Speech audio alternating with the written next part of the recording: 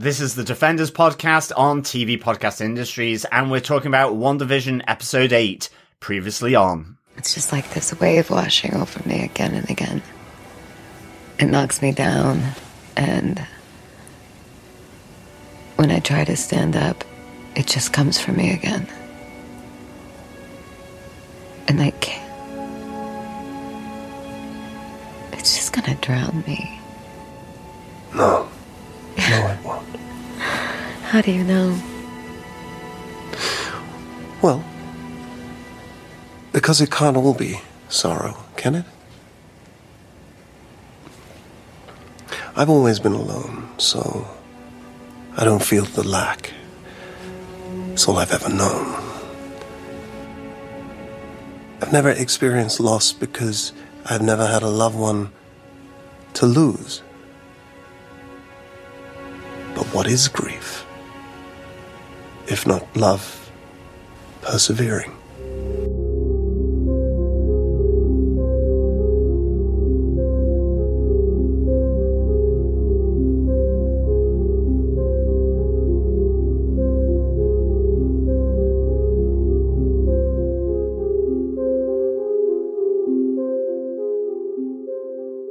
Welcome back, fellow Defenders. Yes, this is Defenders podcast on TV Podcast Industries, and we're on episode 8, the penultimate episode of WandaVision, and this episode is called Previously On. I am one of your hosts, John. Welcome back, fellow Defenders. I'm one of your other hosts, Derek. And rounding out this trio of grievers and persevering on, I am Chris. We should be rounding out the hex. Not that you can round out a hex. I was going to say, then it just becomes a circle. Yes. Or a dome, in the case of Westview. A circle of witches. Yes, that's exactly how this episode started, wasn't it? It was. Or maybe we're a circle of wizards. Maybe. There's male witches, I'm sure there are. Chris has a beard. I stroke it a lot. I do stroke my beard a lot. I think it's as soon as I had the facial hair to make myself actually think and look somewhat like I'm pondering, I just stroke it. It's just like, it's a good point. I don't know what you're talking about, but yes, I understand it and I'm going to nod my head slightly and slowly while I stroke my beard. I like it. Not very good for an audio podcast, unfortunately. No, not. But you can wait, hold on. Yeah, we try to eliminate Chris's beard scratch from the podcast most weeks. Chris's background noise of beard scratching. Anyway, welcome, fellow Defenders, to the magic that is TV Podcast Industries, the magic that is the Defenders podcast. We are getting close to the finale of WandaVision, soon to move into Falcon and Winter Soldier, and of course, this episode, I guess, and the next episodes will be tying in to one of the big MCU movies, coming forth in, 2022 now at this stage, which is Doctor Strange Multiverse of Madness. And all of that is on the Defenders podcast on TV Podcast Industries. So you can head on over and subscribe to us at tvpodcastindustries.com on any Wiccan or Android loving podcast player of your choice. We are also on Facebook over on facebook.com/groups/TV Podcast Industries. Please come on over, join the community, and leave your feedback and thoughts on all this Marvel goodness that is being spewed onto Disney Plus. I'm still wondering whether we should correct that from Wiccan and Android loving podcast player to sentient weapon loving podcast player, maybe. I don't know. It's just because Android has the connection to Google as well. So I kind of chose that as a bit of a gag, but I don't know whether it's working. Now that we're getting to the 8th episode of the season, maybe sentient weapon loving might have been the right way. I understood that gag as well. There you go. Woo! Did you hear, Johners? They are wrapping filming on Doctor Strange and the Multiverse of Madness on the end of April. So literally 2 months from now, I know. It will be in the can. And trailers will issue forth as well. I do think we'll get a trailer by at least July, August, I'd say. Yeah, maybe. I guess maybe so. Remember, a lot of special effects going to be in Doctor Strange. It's probably one of the most effects-heavy types of movies because they have all the magic stuff. I suppose one of the other horrible things about not being able to leave Ireland, I had this feeling when we saw the interview with Elizabeth Olsen talking about the fact that she's in London right now filming Doctor Strange. I was expecting John to run out of her house, go to the airport, get on a plane, head over to London and just stalk London trying to find the Multiverse of Madness sets so he could go and see it being filmed. But yes, couldn't, unfortunately. Like Indiana Jones, there would be lines across the map as I fly everywhere. Exactly. But gentlemen, if anyone else has any thoughts about Multiverse of Madness, where can they go?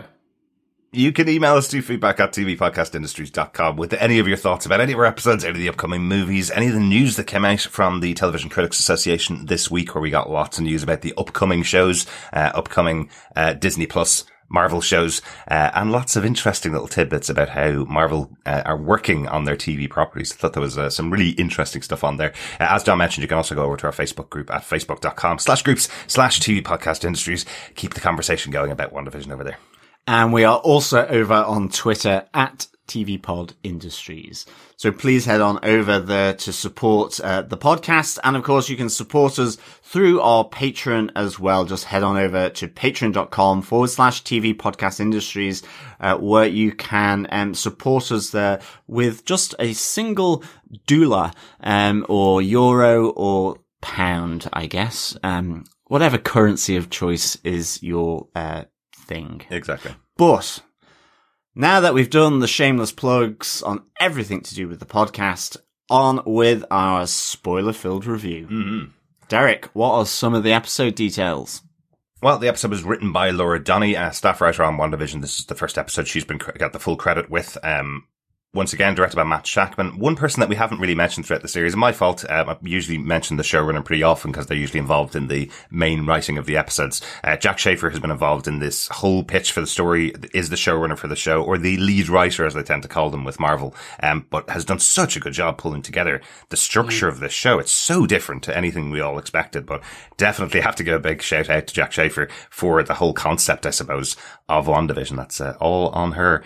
And just a reminder for everybody, she is one of the writers of the story for Black Widow, so intriguing to see what she does in a more traditional Marvel format. Coming up in May, I think it comes out in cinema. I'm so blown away by the especially with this episode, the threads, if you will. Essentially, this was one of those kind of, I don't know how to describe it. It's 20 different stories that you think are completely independent and make no sense, and by literally with an hour to go, I'm like, oh, I understood this reference, or that reference, or that reference, or that reference. Absolutely, yeah, pulling together lots of history of the Marvel Universe, the stuff that we've seen on film, and crafting this story about Wanda, and really interesting tack that Jack Schaefer has taken throughout the show. Something very similar to what the Russo brothers did when they tied together all of those movies into one massive Avengers movie, or two massive Avengers movies. So great job. Yeah. John, do you want to tell us what they gave us with your synopsis for this episode? Sure. The year was 1693, the place was Salem, Massachusetts, and Agatha Harkness was in trouble. She betrayed her coven and has dabbled with dark magic, but as the witches led by Agatha's mother pass judgment, her magical power absorbs the spells cast, dehydrating and killing her coven. 300 years later, back in Westview, Agatha, tempted by the immense magical power deployed by Wanda and drawn to Westview, seeks to uncover the truth about Wanda Maximoff. With her twin boys held hostage, Agatha takes Wanda on a journey through her life to discover how she amplified her powers. The road of Wanda's life is strewn with heartache and grief. From the death of her parents in Sokovia as a young child, the experimentation and testing by Hydra, and the death of her brother Pietro, to the love and loss of Vision at her own hands. After being denied rights to bury Vision's body by sword, Wanda travels to Westview, where she faces her final agony. She confronts her loneliness and the future she and Vision could have had, building a home in this town. Overwhelmed with grief and pain, she expels pure chaotic magic, transforming Westview, and in that moment, Agatha understands who she is. Wanda Maximoff is the Scarlet Witch. Elsewhere, at SWORD's forward field base, acting director Hayward prepares his weapon. Using the drone imbued with Wanda's powers, his scientists reanimate the Vision. What a post-credit scene. And yes, what an episode. Chris, you mentioned earlier on and called us all 3 members of the grieving podcast group that, yeah, this is certainly a great version of grief that's been told in this episode. Really, really love this. Yeah, I'm blown away predominantly by the writing on this one. Usually with some of the previous episodes, we've had that pinnacle kind of special effects moment where things are changing, or very MCU kind of, it relies on kind of movie magic. Yeah. This had some of that, but majority of it was Elizabeth Olsen once again. Yeah. Like just blowing it out of the water. Absolutely. Yeah. The writing was great, and I think they had some really nice musical touches in here yes. as well, which I think for me, it's the first time with any of the MCU stuff where I guess the music has really matched the sadness. You know, a lot of the time it's quite bombastic, you know, because it's heroes and it's them doing their fighting. But I think the 2 moments of music which really amplify the writing here is the music just before the explosion in Sokovia with the young Wanda Maximoff, and also then Wanda and Vision on the bed in her bedroom at the Avengers base. So some really nice I guess emotional music that really underpins the emotion of those 2 scenes. Yeah, so I thought that was really good as well. Absolutely. Yeah. Really beautiful music throughout this episode. The composer of the music actually releases the score each week after the episodes have come out, gives it a couple of days for the episodes to be watched by everybody, and then releases the score each week. So we'll be able to find some of those up on Spotify this week. I know the WandaVision theme is the big one from this episode, which is used throughout. It's really, really enjoyable. Once again, our structure for our podcast has been broken. This happens all the time. It's not a worry at this stage. But yes, we have, as we mentioned last week, the TV show WandaVision has been cancelled in universe. So we don't get any opening credits. We don't get any stylistic touches that are references to old comedy shows, old sitcoms. This is all about the actual story of Wanda being taken through through this time. The commercial breakdown has broken down. Well, yes, but we will have a commercial breakdown in this episode. We will have our top 5 points, including our commercial breakdown. Let's start off right at the beginning, right back in time to, as far as I can tell, the oldest place we've been to in the MCU. Would that be right? Well, if we take the Black Panther opening where it basically is animated kind of history of Wakanda, no, but live action, on Earth probably, yeah. I mean, unless Asgard is probably millennia old with Thor. There was when in Thor where we see the original introduction of Odin as a god. Yeah, and I guess the Dark Dimension is timeless. True. That's what sort of trips up Dormammu. Yeah, that's very true. Very true. But on Earth, one of the oldest times, and all that was going through my head, this is set in 1693, and all that was going through my head was, that's only 91 years after my favourite Neil Gaiman Marvel comic, 1602. I wonder, they're within the same century as well. That's pretty cool. But what did you think about this opening scene? Agatha back in Salem, not a witch trial. She's not being put to death by somebody who has identified her as a witch. It's her own coven who are putting her to death, or trying to sentence her to death for using dark magic. I was getting some kind of shadows here of maybe Doctor Strange with Caecilius. Yeah, definitely. I love the idea that effectively she's Agatha seems to be this big magical sponge, that the coven, her mother, the Queen Witch, believes she stole knowledge and practiced the dark magic. And I like Agatha's response where she says, no, they bent to my power. Effectively that I guess she couldn't help but absorb this magic, like we then see her absorbing the blue power coming from the witches and turning it back on them. To some extent. Oh, that's how I interpreted it anyway, but I love that, and I love the sort of dehydrated, crusty witches that resulted from it as well. And great effects. It was really good effects, and certainly with her mother, the lead witch of the coven. I loved it where there's kind of that final sort of confrontation, and the crown forms in the blue magic on her head as she's trying to effectively kill her daughter, which was great. Yeah, it really felt that. I think we were talking about it afterwards, saying it felt like Lord of the Rings. It felt like Galadriel exposing her magic self beneath the skin kind of thing. I thought that was kind of a nice little touch in there as well. Yeah. Yeah, no, I absolutely loved the hell out of this opening. Yeah. For me, it was I suppose it's setting up the universe of magic. Like, and I know Doctor Strange did do that, but this seems Absolutely. very different in that. So if you look at the style of magic, like what we had seen kind of with the kind of geometric kind of greeny turn, the Eye of Agamotto turning of time, and the way that kind of, I don't know, the finger magic of Doctor Strange versus the kind of more runic symbol of like drawing the lines of Mordo. This seems more, I'm going to cast an incantation in Latin. Yeah.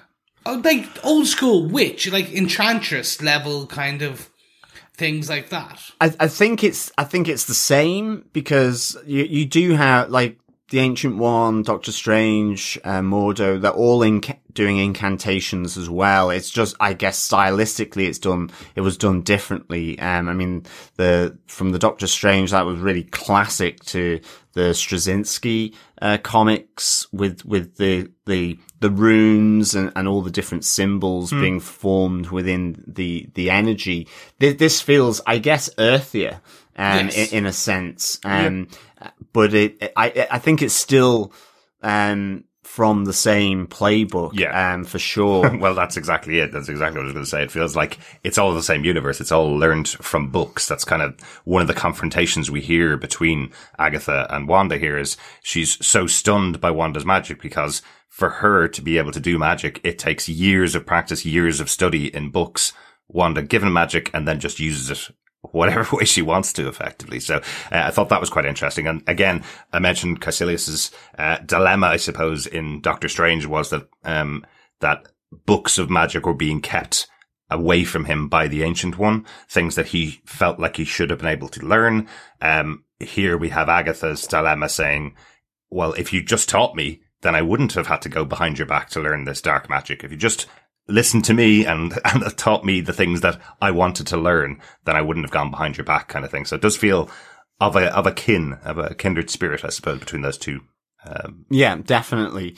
I guess as well, it's the idea that Agatha potentially, as I say, is this sponge or receptacle of magic that she can absorb and then use, but she still has to understand the incantation, where it seems Wanda, we see all through this that she doesn't even know that she was a witch. I think Agatha says it could have withered on the vine, if she hadn't been exposed, through Hydra to the Mind Stone, primarily. And so it seems with Wanda, it's more instinctive, that she's not had to sit down and read books like Doctor Strange or like Agatha. That's how powerful she is. Can you imagine if she did have books to guide her in using magic? I think it's kind of part of Agatha's whole conceit in the episode, I suppose, is that if this woman was sitting down and learning magic and learning how to direct it, can you imagine how powerful she would be? Yeah, it's the suggestion that, unconsciously, without her even knowing, as a small child, she put a hex around the Stark missile that had landed in the apartment in order to stop it from detonating. Without even knowing it. That's the, she's completely oblivious to all of this. Maybe. Well, maybe, yeah, exactly. I think the other thing, just quickly, is you see Agatha take the brooch from her dead mother at the end, and that's the brooch that we had seen in some of the previous episodes. I think at one stage we were trying to see if we could see anything on that brooch to give any kind of clue. But it is her dead mother's brooch. I guess the the symbol for the head of the coven. Yeah, that's what I was thinking. Even though the coven is literally just Agatha at this stage. Exactly. I am now the head of my own coven. Yes. It's promotion. It's how you can get promoted. Like, Exactly. it's just destroy all the competition. How did everyone find the de-aging of Catherine Hahn? I was going to ask that question. I was wondering whether it'd be insensitive to ask that question, whether she was de-aged or not, because I wasn't even sure. She looked very young, and I was going, was that just makeup or was it de-aged? Because No, I think she looked really well. It looked very like Catherine Hahn just got a really good makeup artist for that day. And I think the contrast between her in these last two episodes, since the reveal, I suppose, since the last couple of minutes, the last episode and this episode, where she has her hair wiry and all over the place in comparison to how well manicured and maintained she's been as the character on all of the sitcoms. I think the contrast between that look that she has now versus her youthful look probably works even better for that de-aging piece. So this is really weird because I had the absolute reverse side of this. I didn't think she was de-aged at all. I just think right at the end, she had makeup applied to make her look older, maybe slightly more mature. And even then it was just by fractions. Yeah. It wasn't like she was suddenly, an old withered witch, like you kind like of the comic book like the comic, like the idea of Hansel and Gretel and all that. Right. So I just thought she had been, aged slightly. It was kind of like, the crow's feet stuff and that kind of thing. A few extra lines. Right. When she was in that great outfit right at the end. So I really liked that. What do you think, Chris? So I took it, she was definitely de-aged just because there was a couple of scenes. It was more when she was tied. There was an angle or two of a kind of just of the way the camera was placed on her, that her head just didn't fit to her body. Okay, yeah. Just the way they had done it. And it was very subtle. It was just slightly uncanny valley enough to pull me kind of slightly out of it. Okay. And actually, directly after watching this episode, we watched Ant-Man last night. And when they de-aged Hank Pym, Michael Douglas, you could see that was a de-aging. Oh, yeah.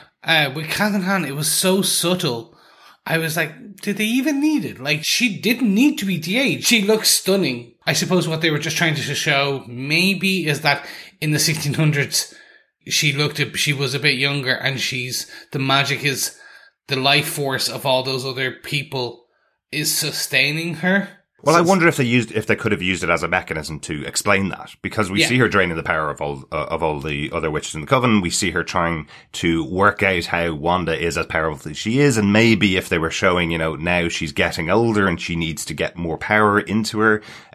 Back then she was old and sucked in all the power and de-aged herself, kind of like Stardust. Yeah, exactly. And Stardust. And that's why I thought, to be honest, I didn't think she was de-aged in that moment in Salem. I thought because there was so much special effects happening anyway, I mean, they had to do the thing where her skin and her neck starts to glow. So just by the fact of doing that, it was, it changed her appearance, and then witches would incant spells to keep that youthful appearance, as you say, like with Stardust and so on. I wonder if they could have just used that mechanism to kind of explain that a little more. Last bit on Agatha at this opening scene is one of the things I wanted to call out. So last week we had the magnificent song, of course, Agatha all along.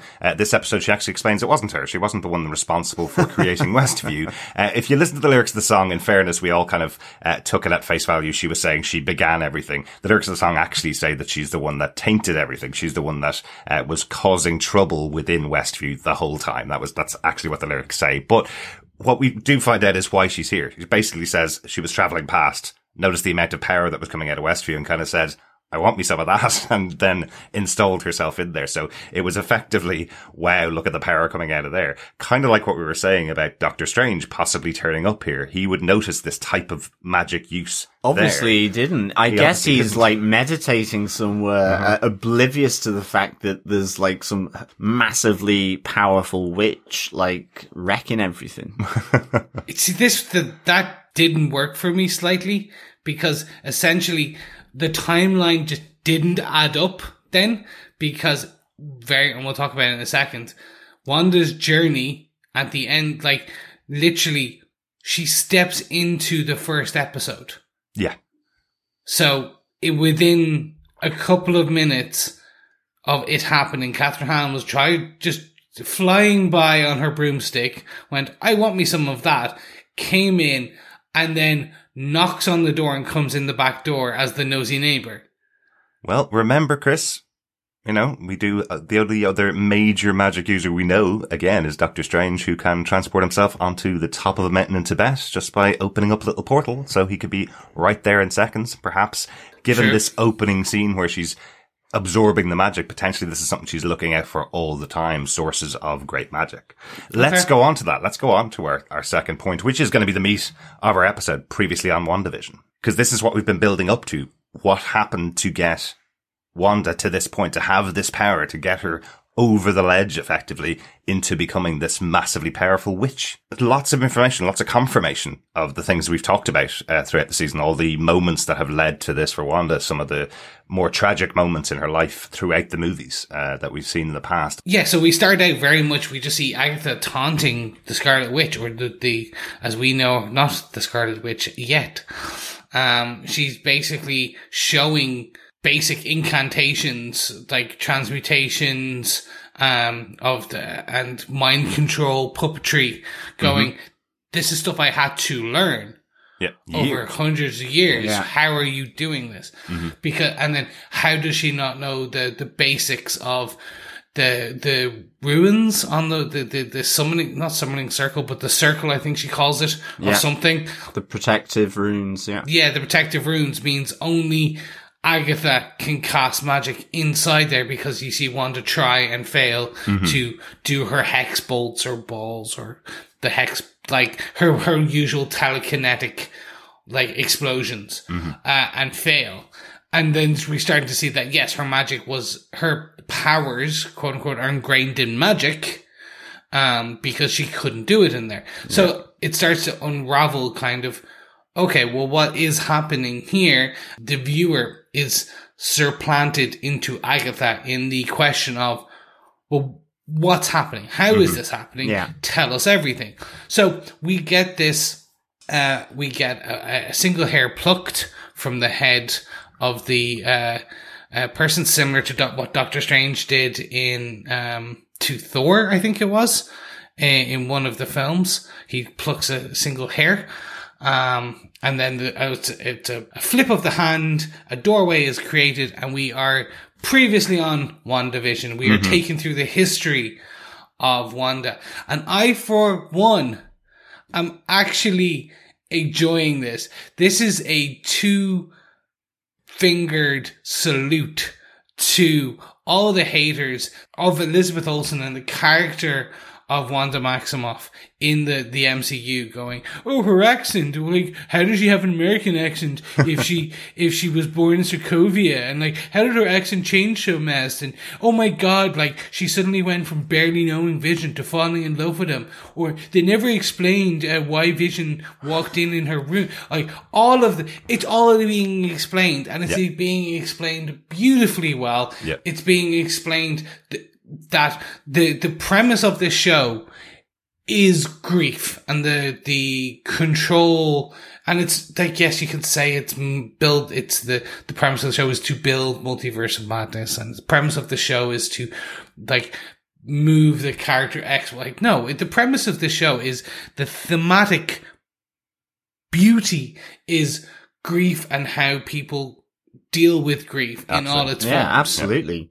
I mean, like, Wanda is literally of the MCU, no matter what happened, like, in my view, no matter what happened with Captain America being a popsicle and losing Peggy Carter, Wanda is truly the tragedy of the MCU in terms of the pain. I mean, it is just like knock after knock after knock. And I think here Elizabeth Olsen is phenomenal in portraying that, and it's also just that combination with Agatha as well, because there is, the resistance of Wanda to perform effectively to Agatha's magic, and yet goes through with it, that inner strength. And to me, you see that inner strength just break down in Wanda Maximoff, leading to kind of, where she goes back to Westview, to the house, or the plot of land, for her and Vision to have a future, to retire, to eke out their days, I guess. And I think that's shown really nicely here, you know, from this, really happy, young girl with her family around her at the start, having TV night, to just slowly, the build up of all this loss, time after time, and bad things, you know, like with the Hydra experimentation. And she's phenomenal in this. Yeah. Absolutely. I mean, there were moments, as I say, that were just, incredible. And I think, for me, the first one of those was in the apartment in Sokovia. Mm-hmm. And it's just that idea of this really nice family. They're having TV night, and they're watching Dick Van Dyke show, and the music is just so beautiful there. And then you get that really shocking moment of the bomb hitting the apartment. Yeah. And it, you know, in that moment, it's the genesis of Wanda's tragedy. Mm-hmm. Yeah, absolutely. And Pietro's tragedy, of course, as well. But, I have to say, you're right. The whole choice of dropping out the dialogue from the Dick Van Dyke show, so you can see the show that she's watching. You can see the delight of young Wanda watching this episode, clearly her favorite episode of sitcom, because she chose it out of, you know, that massive box set of Dick Van Dyke show. She chose the exact episode she wanted to see. Having no dialogue from the show, no dialogue from any of the characters in WandaVision, and just the music playing was just so affecting. I thought it was a beautifully played moment, because we all know what's coming. We've heard it before. We heard that the bomb came in, killed her parents. We've heard that many times before. But we've never seen it represented this way. And I thought it was really beautifully done by the director. Yeah, it was. I mean, I guess it was that, and then, you know, contrasted with where they come back and you see sort of remnants of the show still playing on the broken TV, where it's all about having a bad dream. Was any of it real? What a nightmare it is. All of that from that episode of Dick Van Dyke. And I guess it's the start of her nightmare, in that sense. So like that was really, really good, I think. Yeah, completely agree. One of the key things I'll call out is that the box of DVDs her dad has are all of the shows that are referenced throughout this season. Yeah. It's the Malcolm in the Middle, it's the Dick Van Dyke show, it's I Love Lucy, it's Bewitched, it's everything was in there. Even the Addams Family, where the Agatha All Along theme tune came from, is in there as a box set. Did you notice in the subtitles? We had a really weird thing from Disney Plus on the subtitles, where it's translated the subtitles into German when we watched the episode first, but when we watched it again, we changed it to English subtitles. And in Sokovia, and her father's saying that actually he sells these English DVDs on the streets. That's his job. He didn't sell any. He's coming home after a bad day, actually, of not being able to sell anything. His wife is very disappointed, but at least they're able to celebrate and have TV night at home, basically, is that. I didn't notice it in the first time just purely because of those weird subtitles. I was like, why are they in German? What a weird thing to do. But no, I loved it. And each of the episodes is something that was recreated. So we see the bedroom scene from the Dick Van Dyke show. We see the Dick Van Dyke show where it's the one where the walnuts kind of all over in the Dick Van Dyke show, kind of coming through the door, and it's based, I think that episode's a horror movie. Then we see the Brady Bunch scene slightly later, being where it's the doll is hidden and taken by the dog. The Malcolm in the Middle scene where it was the thing falls on them, on Hal and Bryan Cranston. Every episode that was a key call out that was referenced in this, we see throughout these previously on flashbacks. Yeah, exactly. One quick thing. Yes, so we see that she was a witch. She is the one. She performed a hex spell, a probability hex spell on the bomb that essentially prevented it from killing them. So this is interesting. A lot of people are going, no, you're retconning it. Yeah. It's the usual, but anyway, let's move on. Absolutely. We did talk about this before the podcast. You will find 1% of people that think this is a retcon. This story was never told. There was no story told as to why they were stuck in this room for 2 days with, remember, Tony Stark made a bomb. So a Stark Industries made bomb. Very unlikely it wouldn't go off in those 2 days. He's a pretty good arms manufacturer, at least in those early days. So this is the suggestion from Agatha, is that she used a hex power to stop the bomb from going off as well. Yes. So, A probability hex. yes. Yeah. I love this. I love this, that this was essentially her burgeoning, blossoming power coming to kind of to fruition. Yeah. And then we skip forward slightly. We are taken by Agatha into the next previously episode. And we do get the experimentation scene by Hydra. Yeah. I thought for a second they had recast Von Strucker, but it doesn't look like it. I thought it's definitely not just Strucker. 2 technicians, but it was just when I first saw him, I was like, are they recasting Strucker? And I was hoping, I was like, oh, I'll check the credits later. It's not. They didn't mention. I was like, oh, thank God, because I could see, but that would have been a perfect scene to have Strucker come in. Yeah. Just saying. I would have loved to have seen Strucker back just in the, I think that would have been really good. Do you know what? In fairness, it actually didn't make sense that it wasn't him. This was his prize. The idea that he had 2 people who were being experimented on using the stone that was inside the scepter, as we thought at the time, now known as the Mind Stone, but it was totally his prize. He should have been there overseeing it, but I presume couldn't get the actor back to do the role for a couple of seconds, unfortunately. They may not have tried, of course, using 2 technicians for this very small scene, but I absolutely loved this sequence, this moment of Wanda coming in, seeing the scepter gem appearing to her, showing that inside it was the Mind Stone. We have possibly, what are we thinking? I think, Chris, you said this, Scarlet Witch from possibly another dimension is coming out of the stone. I think this was an alternate, because, so, remember, last episode, the average was Nexus. Mm-hmm. There's 2 elements in the Marvel Universe that Wanda is a Nexus she is a Nexus being. Mm-hmm. So, she is a constant in all the universes, and all the different multiverses, and she is one of the most important beings in that universe, in that reality. So, what I took for this is that this was a Wanda, a Scarlet Witch from another reality, kind of downloading a bit, kind of turning her on, going, okay, you are joining the nexuses of Wanda's. Do you remember, there was the original in Rick and Morty where we first meet the Council of Ricks? Mm-hmm. I think this was this is the first Wanda coming to Wanda, going, welcome to the Council of Wandas. It was basically, it was just almost like a download, because we see she just collapses after being exposed. Yeah. And the interesting part that we find out later on is, yes, we see that as the audience, but that didn't happen in reality. So we see the technicians looking back over and over again at the footage, and the section where that would have happened has disappeared. All they see is Wanda walking into the room and dropping to the floor, effectively. So did it happen? Was there that connection? Is it in her mind? Is her mind connecting with the Mind Stone, effectively? So, but this is the thing that amped up her powers, effectively. Yeah.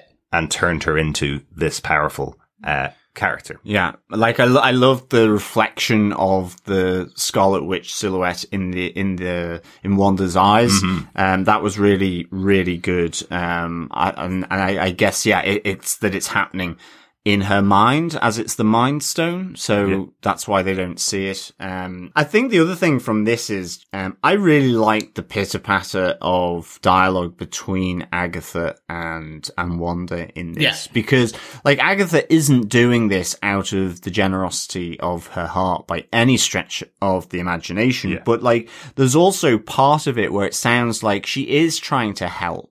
Or is at least recognizes she's a fellow witch and is sympathetic. It's that moment where Wanda says, I don't want to go there. She doesn't want to go back into that Hydra facility where they tested and experimented with this, with the Mind Stone or with the scepter.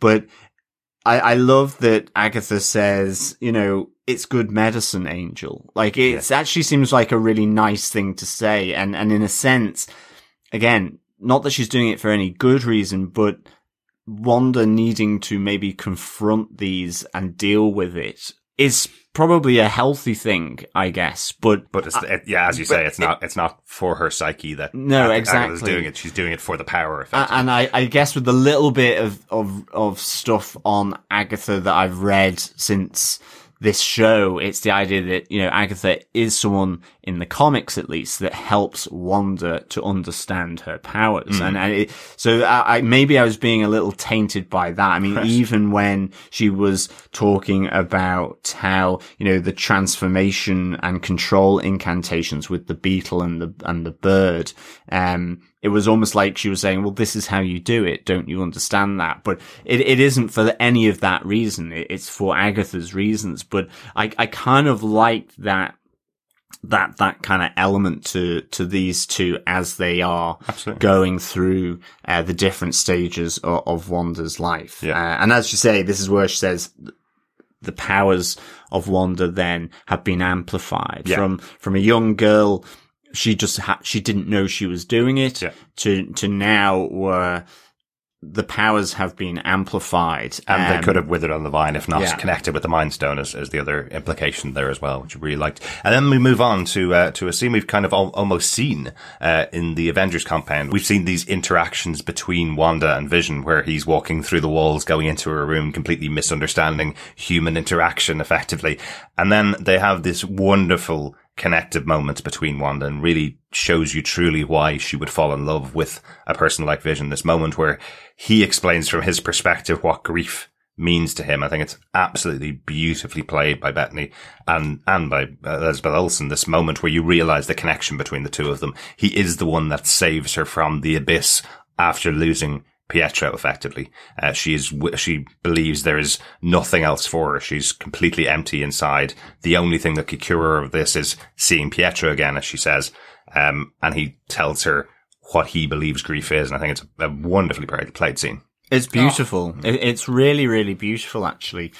And I think just watching Infinity War again, you know, you see them in Scotland having, moved there to get away from everything. Yeah. And you know that they're in a relationship, but I just feel this really adds, to the connection. And even, for them, in the previous episodes, you know, at the end of the day, the movie could only show so much of their connection and so on. This does it in such an intimate way. And I think what TV can do, you know, certainly with there's such a big ensemble piece that Infinity War and Endgame was, they could only like really just give a flashpoint with these two, you know, and it was driven towards the story of what happens with Thanos, whereas here it just adds that other layer for those scenes in the MCU, and I think for the TV show as a whole, that intimacy, and it's really good. And as you say, you see that it's the degradation of Wanda and being saved by Vision. I just love the moment where she goes, you know, I'm tired. It's like, I can't do this anymore. I just want to rest, effectively. And it's really good that line that Vision says. And I even like Agatha's sarcastic, touching moment where she wipes a fake tear from her eye. I do like the sarcasm in Agatha, and I thought that was just like, you know, just that fake tear being wiped. Harsh. This, for me, beautiful. I'm not going to belabor the point. I think it was a beautiful scene. It was well crafted, well written, and just translated to any other TV show or any other film, and it would just be any other medium, and it would be award-winning. Strangely enough, it does actually tie into Civil War as well, because essentially, remember, there was the scene where Vision just walks in and doesn't use the door. That's what I mean. Yeah, that was effectively replicating that scene from Civil War, wasn't it? And I think very soon after this, she's been living under house arrest effectively, and this is where Hawkeye comes in and takes her out of there, and she has to effectively fight against Vision during these scenes. So they have built up this really nice relationship between the two of them, and it's lovely to see it portrayed on screen as to why they would have this relationship. And it leads into the actual confrontation, what actually went down at Sword. We've heard this story from Hayward as to what he describes happens, where he kind of says she breaks in and stole Vision's body. And now we know that's completely untrue. She came in to try and get the body back, to bury it, to bury Vision's body effectively, to honor him, because when she returned from the snap, the body was gone, and she finds out it's Sword that took Vision's body and had been experimenting on it, pulling it apart. Hayward explains this is a $3 billion weapon. Of course, we're not going to leave it buried in the ground, but you can say goodbye. Is kind of the option that he has on the table. But he does push her towards using her powers to bring Vision back alive. He kind of says, you know, you have those powers, why don't you use them? But he doesn't push too hard, which I noticed. He's not like telling her, you know, over and repeatedly, you can use your powers to get him back alive. He kind of says it once and goes, well, then your only option is to say goodbye and walk away.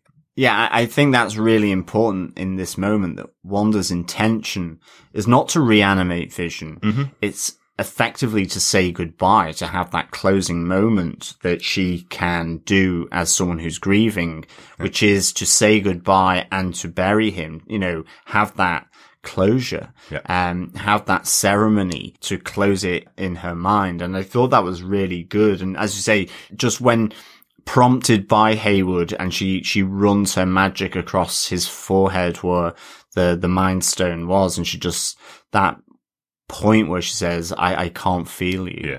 Yeah. Really, really good. It was another great scene. It was actually it was totally unexpected. You know, you think she's going to go in, and it's all kind of quite civil, really. Like, pleasure to meet you. Yeah, it's really, really good, but ultimately she's denied the thing that will bring her closure. Yeah, I also love as a magic user, why would you use the stairs to go down? Just smash the windows and jump off the side. You know, it's superpowers. Why not? So I disagree slightly with you. Okay, he was 100% prodding her to do it. It wasn't prodding. He was manipulating. He was trying to force her to do it without going like gun to your head. He was literally trying to he was Nick Fury level kind of. I'm not okay. Maybe not Nick. Sorry, by the way, I said Nick Fury, and I just see Derek's face in the camera. Go, he's no Nick Fury. Well, Nick Fury would accomplish the goal. That's the difference. Hayward pushes her twice and then goes, right, say goodbye, and out you go. Like, that's it. Like, there's no pushing completely. He's not a manipulative genius. That's why he's only acting head of Sword. He's not that great. True. But by the end of this episode, they get what they want. Absolutely. So, is it about the results or the journey? I'm just putting it out there. Nick would have been far quicker. Yes, okay, fine. So he's a Fury Light with and not LIGHT, LITE, kind of that really hip like Bud Light version. He's the Bud Light of Nick Fury's craft beer. Right. Once again, I'll repeat, there is no connection between S.H.I.E.L.D., Sword, Nick Fury, or Hayward here. He is just the acting director of some agency that aren't very good at their jobs. Yeah, I mean, I guess that with all those technicians, even though she didn't feel anything in that moment, I kind of feel that the data that churned out afterwards showed that there was some response from Vision to that touch, which is why they know and have premeditatedly throughout this season then sent in, for example, the drone in order to get a sample of her power. Yeah. So, something happened afterwards, which obviously, Wanda has no idea about. But again, it's just, I think really, really good. I mean, you just see the tragedy. You can't sort of emphasize it enough that, no wonder she goes a little kooky, because it's just like time after time. Yeah. It's pain, loneliness, grief, and certainly, with Vision, it's that nice moment where, Agatha is saying, what happened, Wanda? And she goes, I wanted him back. But it's not the idea of him back alive. It's just that she can have that closure, as I said before, which is just really good. Yeah. It's really good. It kind of changes the angle that she's not trying to, at least in this moment, she's not trying to bring him back to life. She doesn't see that as a way to go. Yeah. Ultimately. How startling would it be to, you know, see the person that you love pulled into pieces with no regard for the fact that he was sentient. Yeah. It's very much this attitude of they're treating him like a machine. Like even Hayward even says, you know, you can reboot him, turn him back on. Oh, I mean, bring him back to life. Yeah, exactly. You know, it's there's that feeling that she's going through all of these things. She's just returned from the snap, effectively returned to a world where Vision is dead and taken away for experimentation or just being torn apart like a machine. And this is how she comes back. You know, you can kind of see again another layer of the tragedy of her story. And the imagery is really, really good. Just the top down, you know, with his limbs separated, connected with the wires, and then you focus and you know, his head comes into vision, I guess. Thought that was really good. It almost reminded me of the White Walkers, how they sort of take out humans and put them in certain shapes, from Game of Thrones, where they're kind of in a certain pattern. Right. I know it wasn't. It just kind of reminded me of that, seeing that sort of top-down look of this disassembled Vision. Yeah, interesting. Following that, we do have our final kind of memory lane walk where we get the trip to Westview from Wanda, where she leaves SWORD, goes to Westview, accompanied by a letter which we don't know the contents of until she gets there. I love this scene. I love as she goes into this kind of this town that survived the snap. Again, this is something that's been throughout the series. It's been mentioned a few times. There's been a 5-year gap from Infinity War to Endgame. We have this town that would have potentially lost a lot of people. It's a little bit trashier than it would have been if half the world wasn't snapped away, is what it looks like. Everything's a little bit more run down than it probably would be in regular time. But this is an embodiment of a standard American town, I think, is what the reference is here. You kind of see the reason why Vision would have chosen to buy land in this particular town is because it kind of represents the sitcom world that Wanda is so in love with. There's those places where she's able to escape to when she's in her worst times. This looks like the kind of place where they could set up a life. They could have, you know, the central square. They could have a very small town life. Something that would exist just for Wanda. And she gets to this plot of land as we find out that Vision has bought for her. Nice little touchback, the little note that's on there from Vision where he says, "For our life together," signed by V, in the heart that we saw right back in the first episode in that opening scene where they were trying to understand what this heart represented, that was on the calendar. The heart is the heart that Vision drew for her on that piece of, on that land registry doc, I guess. Yeah, absolutely gorgeous. But this is, again, magnificent. This moment, it's kind of, you know, we've all been lining up and waiting for this moment to realize what is it that's pushed her over the edge. Is it the loss of her parents, the loss of Pietro, the loss of Vision, the loss of Vision again? Is it that? Well, no, it's not just that. It's the loss of the possible future that she had together with Vision. That's even bigger and even more representative of why she has this snap and has these powers and tries to create this perfect world. She has had way too much put on her plate here. Yeah. And a dodgy estate agent deal, because there's no house there. Well, it's a plot of land, and again, purchased 5 years ago and left to go into, I was joking. to go into rot and ruin. No, it's like whenever you've bought a house and you're like, no, because the estate agent is up in the fees and it's getting more torturous. I could understand the pain that Wanda was going through. Well, at least she's able to create a house and an entire town with her powers, effectively. Well, it was really good. That explosion of just, I don't know, megawatt energy from Wanda. It was really, really good. Chaos magic. And chaos magic. And I'm glad I just didn't click with it. I was thinking, why is Westview so grubby? Why is it like kind of slightly run down? And again, it's just because they're taking that idea that everyone gave up, after the snap, and so on, which, is a little bugbear of mine.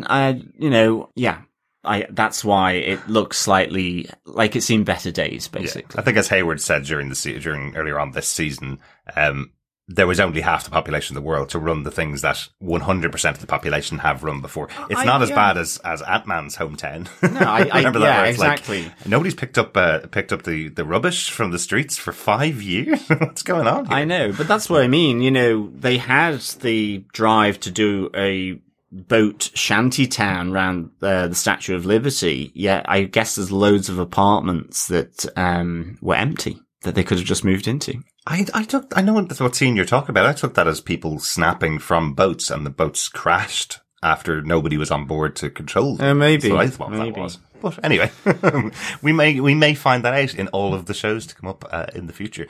What do you think about this as a moment, this catalyst moment, that it actually is to do with the loss of the future and her creation of Westview and her creation of her home? I loved it. Yeah. This was like vindication.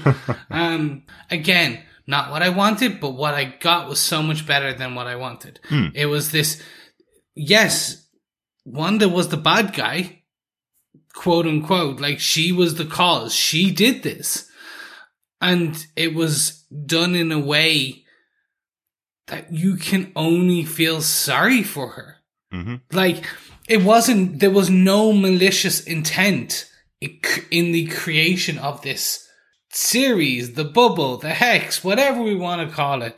It was just where a non-powered person drops to their knees and screams and cries. She dropped to her knees and released this chaos magic that just went out of control. Mm-hmm. She did not intend, like, she didn't utter no more mutants. She didn't utter a spell. She just essentially succumbed to the grief that had built up over so long.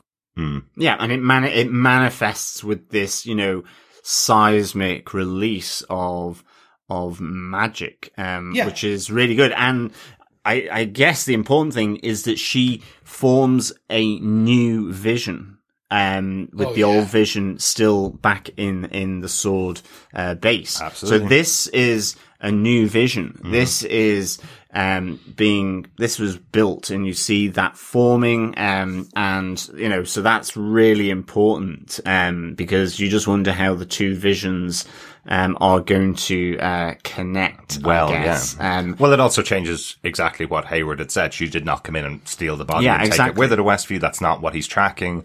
It is this new vision that was created from Wanda's mind and from her powers. Really, really interesting. See how that plays out in the future. Anything else on that obviously biggest point of the episode, which is why we spent so much time on it? Anything else that you guys want to talk about before we move on to the other moments from the episode? Nope, not for me. Okay, well then let's get into our commercial breakdown. I suppose there's no ad in this episode. As I said, the structure of the episode completely changed now. There is no more WandaVision TV show being broadcast, so no ad break. But just kind of the reference throughout the episode. We've talked about all of the scenes and all of the shows that she watched throughout the episode, all the TV shows that she watched. I just wanted to call out that we do see during the Dick Van Dyke show, that's when the Stark bomb dropped. In episode 1, the ad that was in there was the Stark toaster with the flashing lights. So very specific moments of her watching these TV shows that connect to the ads that were shown. While she's watching the Brady Bunch at the Hydra headquarters, the Brady Bunch episode of WandaVision was the episode that had the ad of Hydra Soak, Escape Your Own World, which is effectively what she does. She gets her powers at that moment. And then after Pietro was killed, she's talking to Vision. They're watching Malcolm in the Middle episode. That's the episode where we had the Yo Magic claymation commercial, where the kid is dying on the island all alone. That's Wanda dying on the island all alone, with Vision reaching out her hand to her saying that he can help. So that's really good that they framed that, now within this episode, kind of explained how it was done. Thought that was cool. Great. Yeah, I really like these touch points back to those, commercials, throughout the series. It was just, nicely done. It's really just nice references and the carrying through that theme. Yeah. Like just in general with the sitcom shows, you know, we hear Agatha saying sitcom, you know, what is it about it? These are the places that she's gone, because of the Dick Van Dyke show, those TV family TV nights with her family. Yeah. The sitcoms were her safe space. It was back in her cell, I guess, at the Hydra facility. And it's the sitcoms that are sort of taking her mind off the awfulness that is happening, I guess, through the testing and experimentation, even though she's a volunteer. And again, the connection between her and Vision is from a scene, very funny scene in Malcolm in the Middle where, the roofing all falls on Hal. As he puts one final nail into it. Exactly. It's great. And of course you get that, that great kind of deadpan response from Vision about, why is that funny? Is he not hurt? And it's like, Wanda having to explain it's not that kind of show. Well, exactly. How do you know he's not dead? It's not that kind of show. What she's effectively saying is I can't possibly watch shows like that. With the amount of tragedy in my life, sitcoms, I can watch them knowing nothing terrible is going to happen to the characters in them, right? That's the implication in there. So we did get that right. We got the idea that the reason why she's using sitcoms is because it reminds her of great times with her family. What we didn't get right, and we should definitely point it out in Commercial Breakdown, those aren't her parents that have been going through the show. They're just actors that are being used. So possibly other residents of Westview that have just been incorporated into the WandaVision TV show, by the magic to do the commercial breaks. So, oh well. Yeah. You win some, you lose some. Exactly. I did I will jump back very, very quickly. Her trip to Westview, we did see the Hearts. We saw the Postman. We saw Herb and Phil. And we didn't see Ralph. Although we've never seen Ralph. Just putting that out there. Yeah. Ralph is a mystery. We might have seen Ralph. There were other people in the town, and we don't know what Ralph looks like.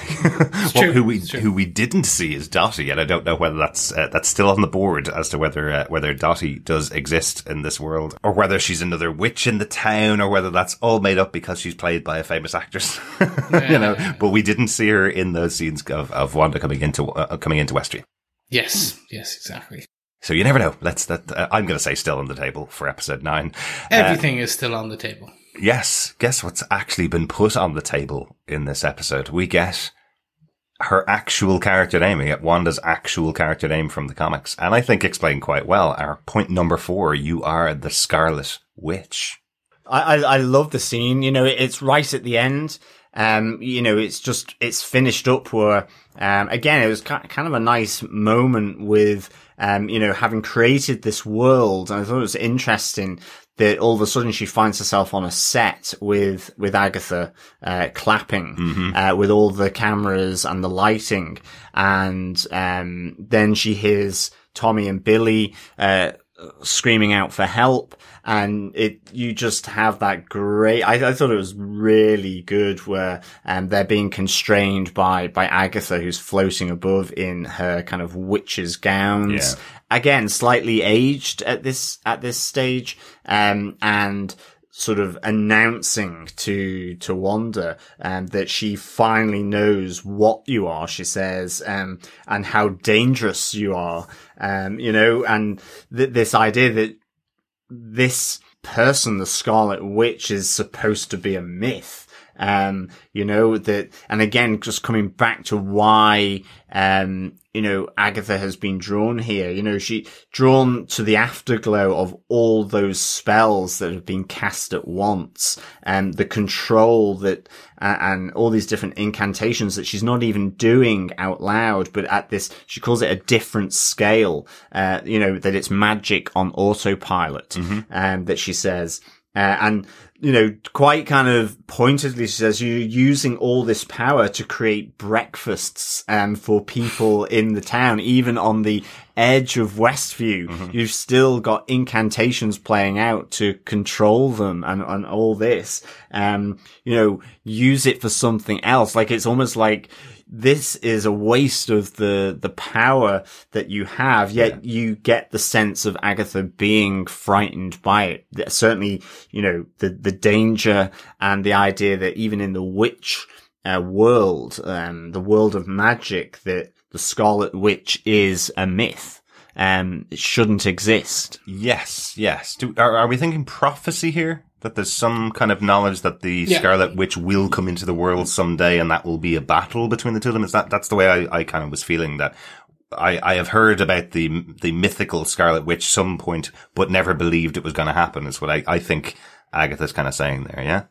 I took it as being more of a title.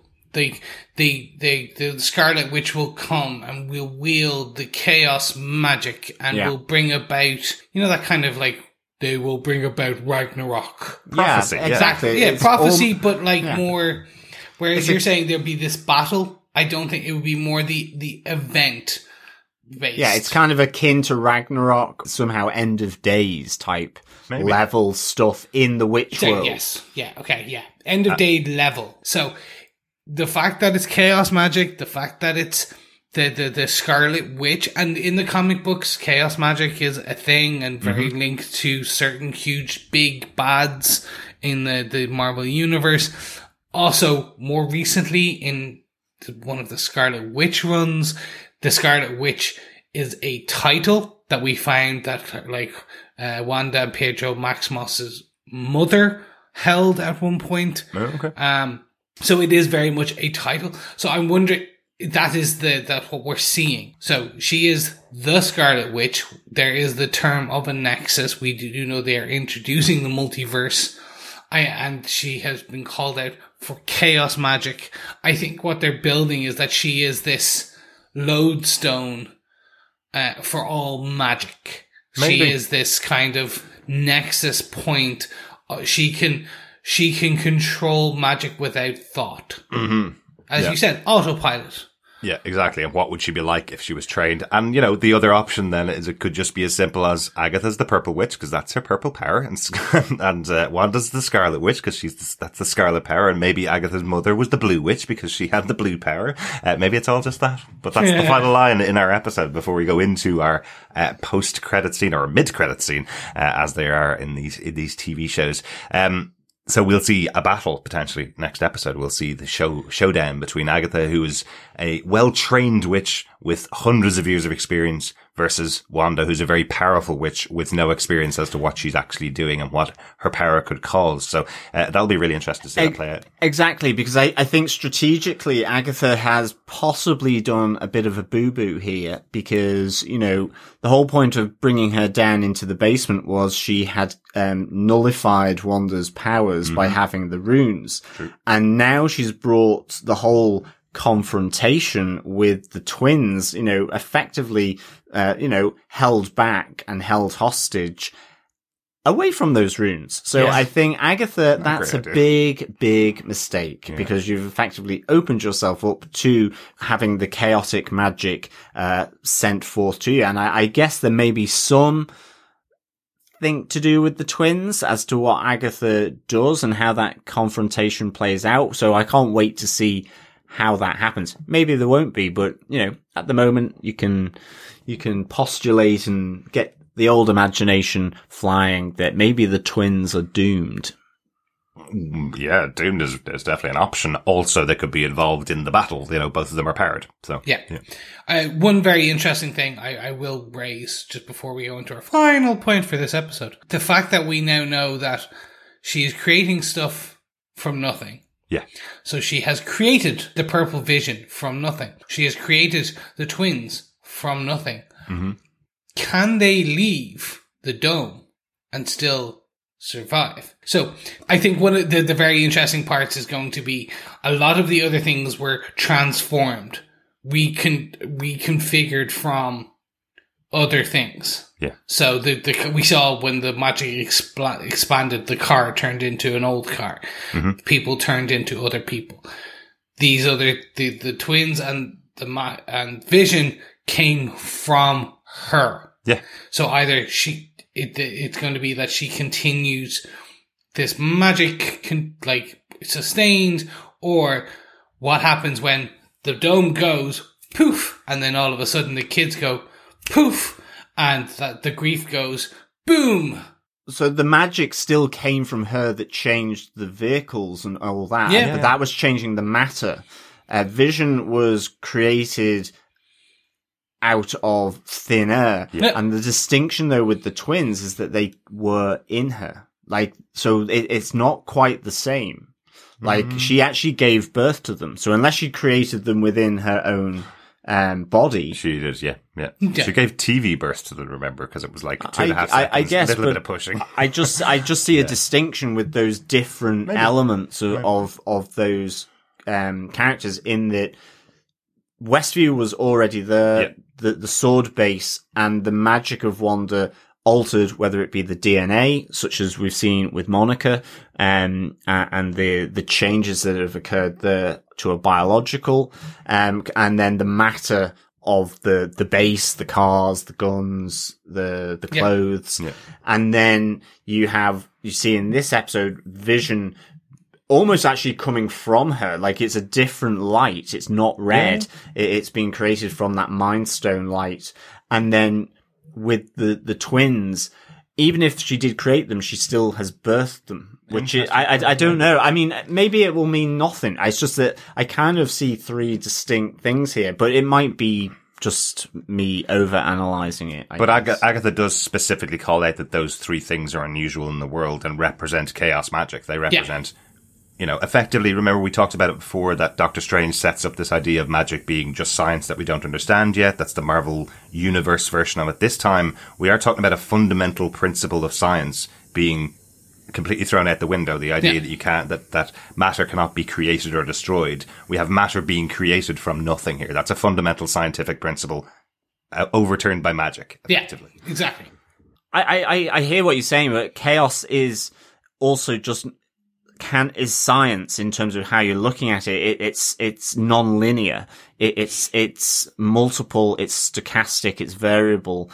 So she's still potentially playing with that energy, but in different ways. The big thing is, as you say, is that something like Vision, that generation of him, you see coming from her, not changing the matter or the DNA, which already exists. So it is that, one of those fundamental linear, scientific principles that, that matter cannot be created or destroyed. It just moves from one form to another, or energy, I should say. Yeah. It's energy. She is creating energy, which forms, Vision. So, that is the thing that is chaotic here, and to the normal understanding of the magic, I guess. And that's what is like, Agatha is like, Absolutely, yeah. Massive reveal, obviously, of the Scarlet Witch, especially the name coming from the comic books. We didn't think this would appear in the show at all. Yeah. Anything else on this point before we move on to our final point of the episode? No, once we get to the final point, I have one note that I want to ask, and then, so let's move on to the final point of this episode. Well, we got a pretty meaty post-credit sequence here, something that, quite interestingly, this entire episode has kind of felt like a two-hander between Agatha and Wanda. The whole way through the episode, they have, opening credits all the way through to those initial credits. And this final scene is something that is following on from Hayward's announcement last episode that they are going to attack, effectively. They're going to bring on their weapon. And it turns out their weapon is Vision. He has been recreated. I know. Like, in our notes, we've got white Vision. I kind of just immediately went albino Vision. It was kind of like, seeing the white gorilla or something. It was really cool. I loved it. Yeah. I loved the fact as well that Hayward is a premeditated, like, evil kind of slight genius, in the sense that, I understood that they were using the drone that they had sent in to attack her, that she brought back, in order to get that sample of her energy that they could then use, to, reanimate, the Vision. I like as well the distinction that he calls Vision the Vision. It's kind of a very detached way of looking at it. The idea that this is just a weapon for Sword to use. So in some respects, it's no different than the computers that they use or the guns that they use. That it's just the Vision. Interesting. Yeah, I didn't know about that. Yeah. So yeah, I absolutely love this. The look is pulled straight from one of the story arcs that kind of people have just said is probably being used partially on this, and now we know it is. It's called the West Coast, from a title called the West Coast Avengers, and it was the arc of Vision Quest, where essentially Vision was destroyed, pulled apart, and actually one of the scenes where we see Vision in those different pieces is part of this, where he's been rebuilt. And in direct to what we see in the comic book, it is analogized here in that we see the Vision rebuilt after being destroyed, rebuilt as this white Vision. Well, probably the big thing from the storyline, from the Vision Quest storyline in the comic books, is that he's being rebuilt by Hank Pym, who was the original Ant-Man. We've seen him in the movies. He was being rebuilt, but he was unable to recreate the original version of Vision. He was unable to use the mind that was used originally to create Vision. So he doesn't have any memory at all, and he doesn't have any emotions at all. And what we've seen in this episode, probably why it's important to have this moment at the end of this episode when he comes back as White Vision, is Vision was understanding emotions. Vision wasn't like Data trying to explore emotions. He was reading the world and was properly sentient. He did completely understand what was going on around him. So we are now going to see, if the Vision follows that path, we're now going to see a very different character in this final episode, this White Vision, if he follows that path. I think that's quite interesting if that's what they're taking from that comic book arc. This idea that he's been put back together and he's lost some of the things that made him Vision, that made Wanda fall in love with him. So I think that's going to be a really interesting idea. You know, even though there is this created version of Vision within Westview by Wanda, it's a completely different version of Vision because he has no memories, because he wasn't that Vision. This other Vision from outside Westview also has potentially no memories and no emotions. So, will they just merge together by the end of the season and we will have a new Vision back, or will Wanda have to destroy him 2 more times? Ooh. Yeah. So I have a theory. What I think is going to happen is that the White Vision will come in, which we know is probably going to happen in the next episode. She's going to see it, go, oh my God, they rebuilt you. What the hell? The Purple Vision will go against it, and the White Vision will go, I don't know who you are. I don't know, Wanda, I have no memory of you. I don't know. I have no feeling, blah, blah, blah. This again, we've talked about this straw that breaks the camel's back. We've seen it already happen once. Well, it's happened, yes. It's happened once, yeah. What happens when it happens again? But this time we lose the Purple Vision, we lose her 2 kids, and the White Vision, who is actually her love, doesn't know who she is. That's what I think is the ending of this, which is essentially Wanda goes boom, and we get this, Wanda just disappears, everything. I think the satisfaction of this ending, I think, is going to be questionable. In that, it will end the series, we will get a lot of the answers, but I believe it's going to be Wanda goes boom and disappears into the multiverse. Maybe, yeah. Well, I guess we'll find out next week on the final episode of WandaVision. Yeah. This has been a massive episode, obviously, with a lot of explanations of what's happened so far, and really with only one episode left of 30 to 40 minutes, potentially on the table. Let's see what happens. Yeah, there are a lot of triggers for Wanda for that final episode. Potentially. Yes. So, with that done, with all of our notes and all of our points out of the way, Chris, do you defend this episode of WandaVision previously on? 100%. Yeah. Yeah, not even gonna lie or jump around the point. Yeah, this was great. This is setting up exactly what I want. This is answering so many questions that I didn't have. It's beautiful writing for whatever medium, art, it's fantastic. Yeah, that's it. John, do you defend this episode of WandaVision? Oh, absolutely. This was my favourite episode of the series. I mean, I've loved all of them, absolutely, but this to me was 5 meat-eating rabbits out of 5. I just wanted to throw that in there because we haven't actually spoken about Agatha's son, in inverted commas, the rabbit, Senor Scratchy. It ate a bird, people, that had been transformed from a bug. So yeah, I just thought that was fairly, terrifying. Yeah. I know she did that thing when she was talking about herself and said, she doesn't seem very happy to see us, and she had Senor Scratchy in her arms.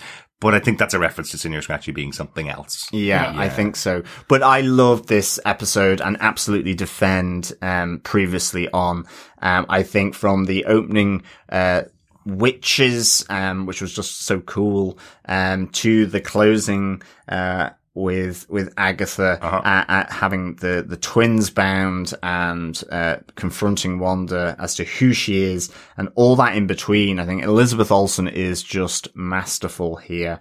And I think it really opens up her story, the tragedy of her story that you had in the MCU, but which was, done as it was done for reasons because of the films and those storylines, and here having that room to breathe, to spend 40 minutes looking at Wanda's journey from Sokovia, the Hydra facility, the Avengers facility and the Sword facility, and all that tragedy along the way was just absolutely great. So I really do defend this episode of WandaVision. Absolutely. Derek, what about yourself?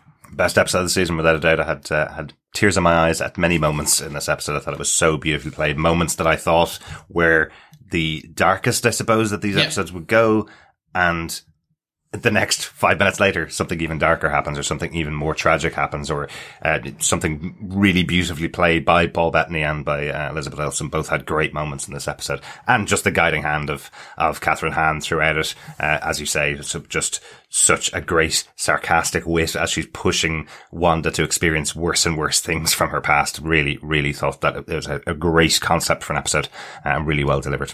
Excellent stuff. Before we get into our feedback section for this episode, let's get our pub quiz question for this week. John, take us to the pub. Yes, fellow defenders, please send in your answers to feedback at TV Podcast Industries. And of course, all the questions for the series so far is up on our website at tvpodcastindustries.com/WandaVision pub quiz. Mm-hmm. For episode 8, the question is, how many witches form the circle at Agatha Harkness's judgment at Salem, Massachusetts? Yes. How many witches form the circle at Agatha Harkness's judgment in Salem, Massachusetts? That's a tough one. Yeah.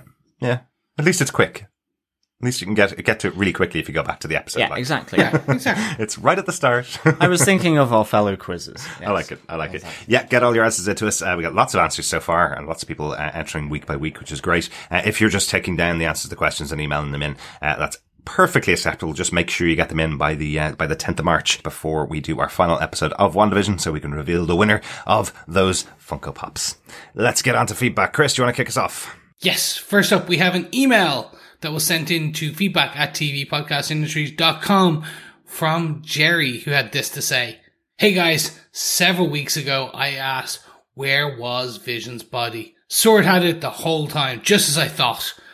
But now we got White Vision. So who is the big bad now? Agatha is trying to help Wanda? So is Wanda the big bad again? Or is there still a big bad to be found? We saw Wanda's parents in this episode. So who are the people in the commercial? One episode left. It better be 90 minutes long. So many questions need answers. Jerry in Niceville. Yeah, I think we got a few. I think that Wanda's parents in this episode, so the people in the commercials are just residents of kind of bit players, just kind of people like that. I think the big bad, it's kind of continued. It's been both Wanda and Agatha all along. It was both of them. I think the big bad here is grief. Yeah. I think that's what's caused and pushed Wanda over the edge, and now it's what will happen next is really where we are. I don't know whether there's a big bad with a big bad plan to take over the world now. We'll probably find out next week. Yes, but I question whether we'll get the 90 minutes. I think we'll get closer to probably 60 at that. I doubt it's going to be a mini film. I think we're probably 30 to 40 minutes like every other episode. I think we're going to get to it and find out. Well, this was 47, correct? Yeah, with the 9 minutes of credits this time, wasn't it? Yeah. And I guess those people in the commercials are effectively the Marvel equivalent of Zod. It's just that they're trapped in commercial. Effectively. So they must have been very naughty people back before Wanda transformed Westview. I wouldn't mind being trapped in that Hydra Soak commercial for a while. It looks like a really comfortable bath. Yeah, but you prune very easily. I do. Yeah. Thanks so much for that feedback, Jerry. Over to another email. Victor says, greetings, Derek, John and Chris. Well, it would seem the sitcoms have been cancelled.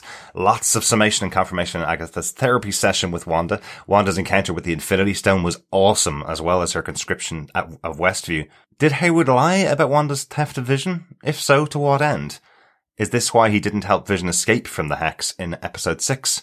Will we witness Vision versus Vision battle as well as Witch versus Witch? Should Agatha harm the twins, Wanda will be pushed even further off the deep end. Very frightening.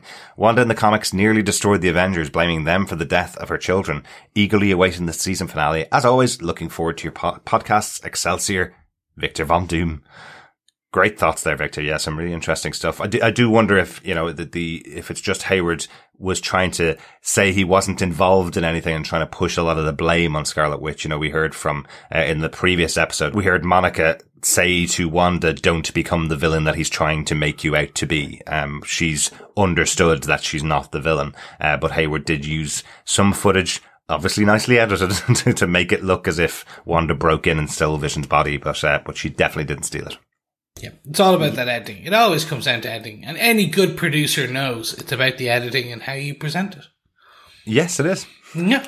Indeed it is, yeah. And certainly, I think, as you say, Victor, Wanda has potentially a number of triggers from the twins to the two Visions, plus just the general stuff with Sword and having to deal with Agatha that can trigger something that might be very, very frightening indeed. So thanks so much for that, Victor. Also, we have an email in from 084 with general thoughts on WandaVision. 084 says, I keep thinking about how we got the amazing photon spectrum origin in episode 7. Well, most of the chatter was about the fact that ostensibly a big comic book name wasn't involved in it, or how a lot of the theorizing has phrases like, it has to be, it better be, if it's not X, I'm gonna.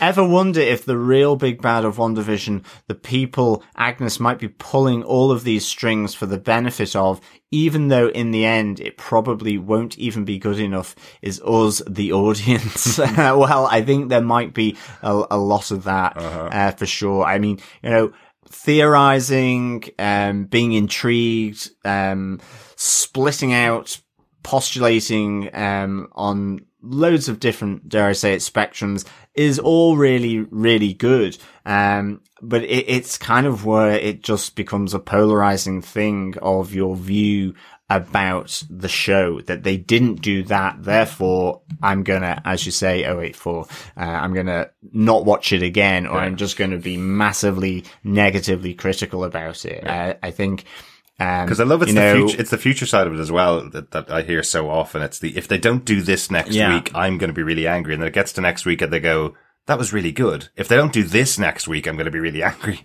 And they do something completely next week, completely different the next week, and they go, that was really good. If they don't do this next week, and it's just pushing this pressure for some reason as if their theories are going to be accurate, especially given this show has certainly not had anything in it that has been very clearly set up from the start. So really good points there, 084. Yes, thank you so much, A4. And you're right.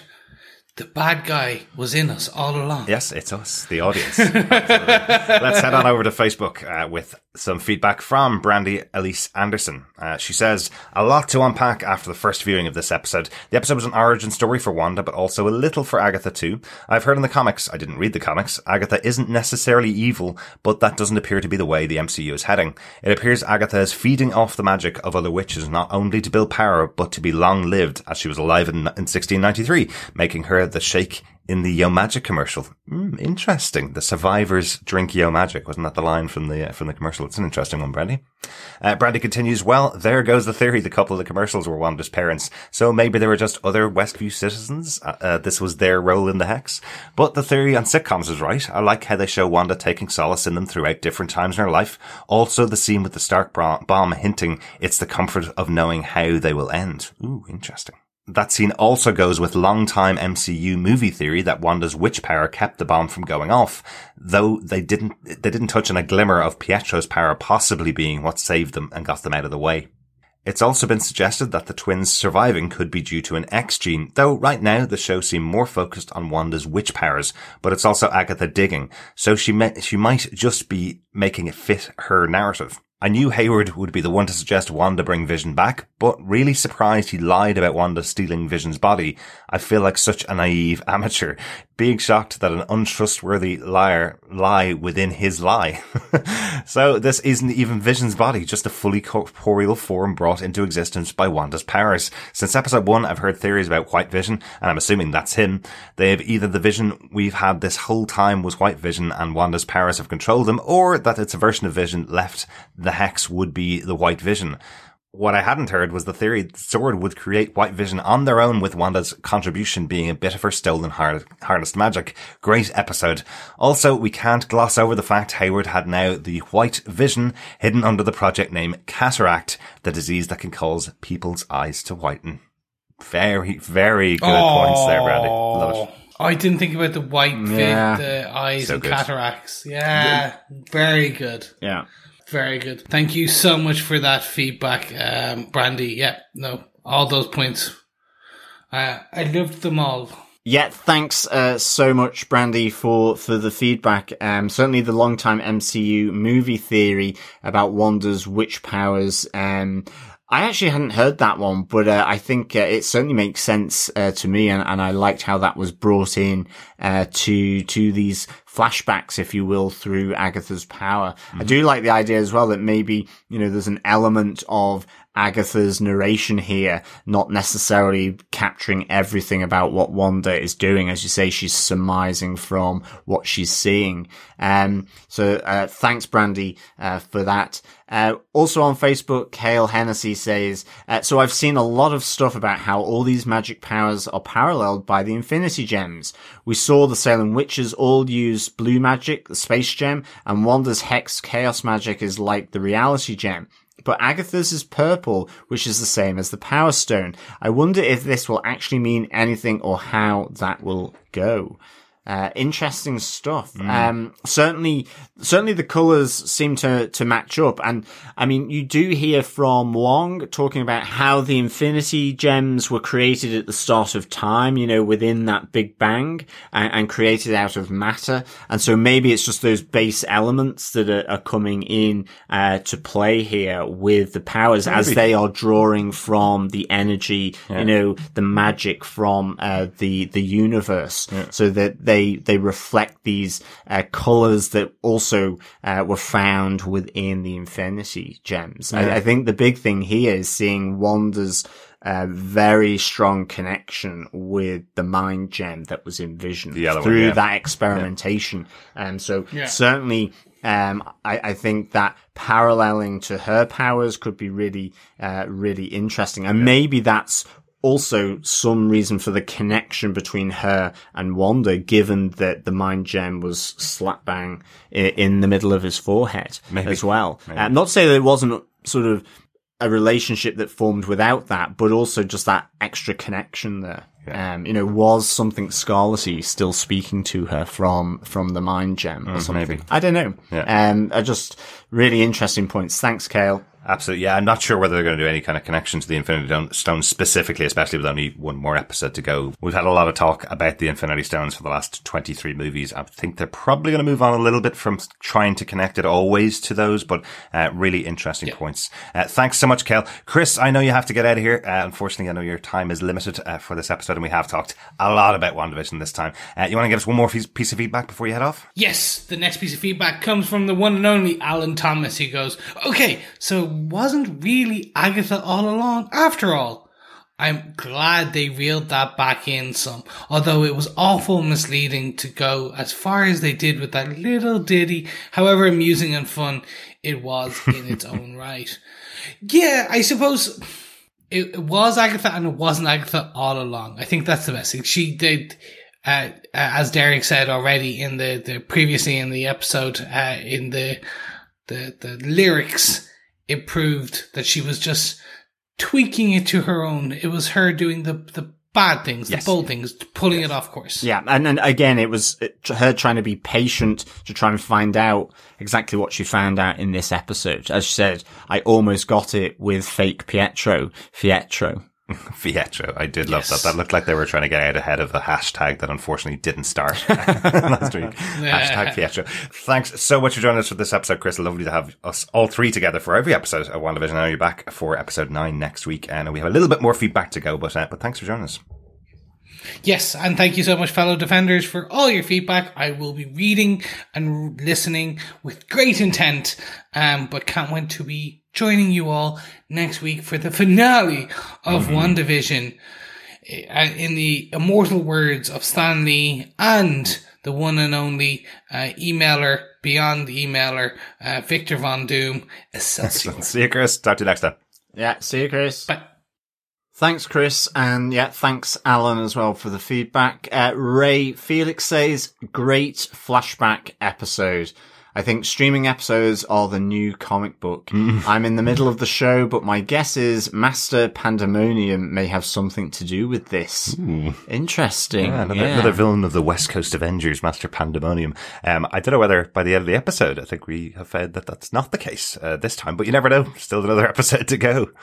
Well, yeah, Pandemonium and Chaos sound like good bedfellows, for sure. Yes, So, yeah, nice little theory there, Ray. Thanks for that. Absolutely. Heather Wallace also says, after one glorious week of feeling so smug and humming along to Agatha all along, now all my theories have been shot down. The actors in the commercial aren't Wanda's parents. That she in everyone's head probably is Wanda and not Agatha, and Pietro really is fake. Oh well, this is why I write theatre reviews and not awesome genre-bending TV shows. I went back to the 80s episode and Agatha's purple hints are all through it. She's wearing purple tights, leg warmers and eyeshadow, and Pietro's shirt has purple at the top. The costuming is so good. On another note, I missed Jimmy, Monica, and Darcy this week. Yes, they absolutely were not in this episode, and yeah, I wonder how they are going to play out against all this powerful magic that's happening. And indeed, what happened to Monica after she had bumped into Fietro as well. So that's really good. And that was a big cliffhanger last week. Yeah, really, it really was. And nice touch there, Heather, for going back and spotting all the little purple hints that link to Agatha's magic. Yeah, really nice touch there. Yeah, really good points there, Heather. Alan F. Jope says, I am glad for the backstory of Agnes. She's a character I wasn't familiar with. Can it be next Friday already? Only one more week to go, Alan. Yeah. Matthew Randall says, I'm not usually a fan of flashback episodes, but this is a relationship I've been excited about ever since he saved her from that falling city in Age of Ultron, and we barely got to see any of that relationship blossom. Civil War sucked for them as a pair, and they were already established by Infinity War, so this gave me early stages I very much needed. Totally cried during their chat in front of the TV. I called that it wasn't Vision's corpse walking around very early on, so even though I've already admitted to being wrong, it's nice to know I was actually right.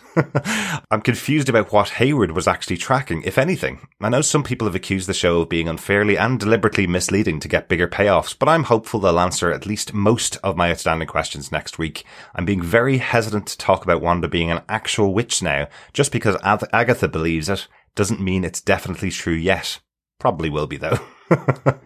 Thanks, Matthew. Yeah, that's one of the fundamental things of this show. All the way throughout, we've had our own predictions about what's going on, and most of the time, we admit that we're wrong, and then sometimes they come back. Really good points there, Matthew. Yeah, thanks, Matthew. And for sure, yeah, it's interesting about that tracking of Vision within the Hex as to what that was about. Maybe it was just to kind of get that ping on what was happening in the Hex. Maybe just something as straightforward as that. But yeah, it'd be interesting to know, because it does slightly now kind of conflict. You know, it really was trying to point you towards the idea that they were trying to track Vision to recover him, as the lie had been propagated by Hayward to Jimmy and Monica and Darcy. So because they'd said in the episode that they were tracking vibranium. That's how they were finding Vision inside Westview, I thought. So has Wanda created vibranium from scratch? Well, I guess so. Because it was vibranium that they were tracking. So but if Hayward knows that it's not that Vision, then he's not tracking that. So really interesting points there. Yeah, interesting stuff. Thanks, Matthew. Dr. Bob Phillips says, "Oh my word. So Agatha stole the life energy off a coven of Salem witches, committed matricide and inveigled her way into the Hex, forced Wanda to undergo a living, hallucinating dream, and then held the Unreal Twins hostage while demanding to sup the source of their mother's power, but did so without alerting SWORD. Wow. And I do like that Hayden has a cloudy vision in his cupboard. Fits cataract perfectly." Yes, it really, really does. So we've got cloudy vision, we've got white vision, we've got albino vision. Yes. Hayward very good at coming up with names for those projects. Yeah, definitely.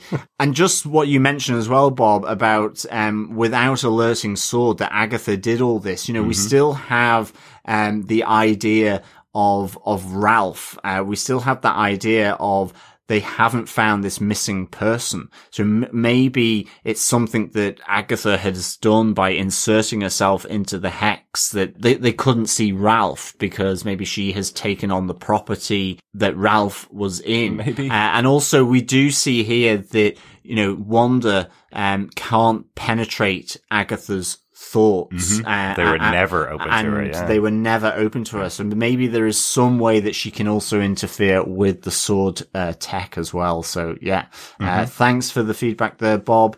Thanks for your thoughts once again, Dr. Bob. Donald Dennis says, overall, my least favourite episode. It looked like there were going to be something at the core of WandaVision besides hysterical woman Sunder's reality news at 11. But no, I guess not. It wasn't a horrible episode. There were some great moments and the reveals were strong, but felt disappointing compared to some of the others. I just hope and expect there was another layer of the onion. I enjoyed the extended footage of Wanda's field trip to SWORD, and that particular post-credit reveal came a week earlier than I expected.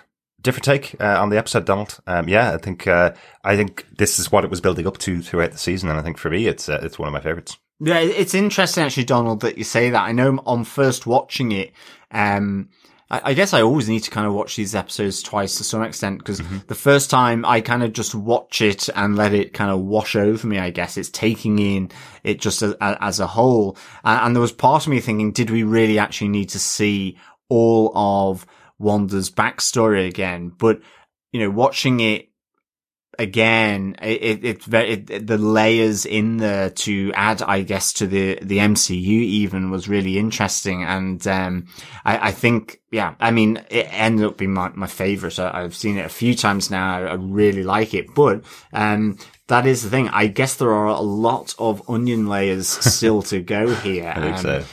Both maybe for the show, but certainly for the wider MCU moving forward, both in terms of film and cinema, I guess. Yeah. And we have confirmation that Wanda's going to be going into Doctor Strange, as we've said many times now. So this isn't the end of her story at the end of this show, WandaVision. Doubtful we're going to get a second season of the show, but interesting that the character will continue on taking some of these lessons and learnings, I suppose, into the MCU. Yeah, so thanks so much, Donald, for the feedback.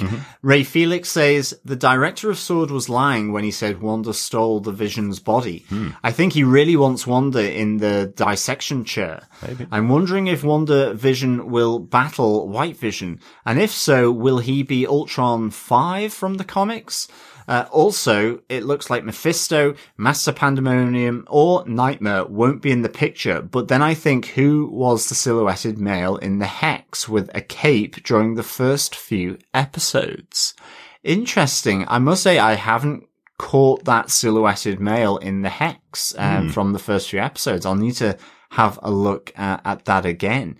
And certainly, I guess the three characters there, Mephisto, Master Pandemonium, or Nightmare, I don't think they will be in the picture within this series, absolutely. But whether they end up being part of the picture somewhere down the line with the next 10 years of the MCU, I guess certainly moving into chaotic magic realms, and also into a focus here with magic, then it will be interesting to see just where they pull from with regards to characters that sort of, I guess, replicate to some extent being the big bad that was Thanos from the first 10 years. Yeah, maybe. I just wondered, I know we kind of jumped straight to that conclusion that it was Scarlet Witch from another dimension, or a version of Scarlet Witch that jumped out of the Mind Stone to imbue Wanda with the powers. Maybe it was somebody else that'll be revealed. Just looked really like her costume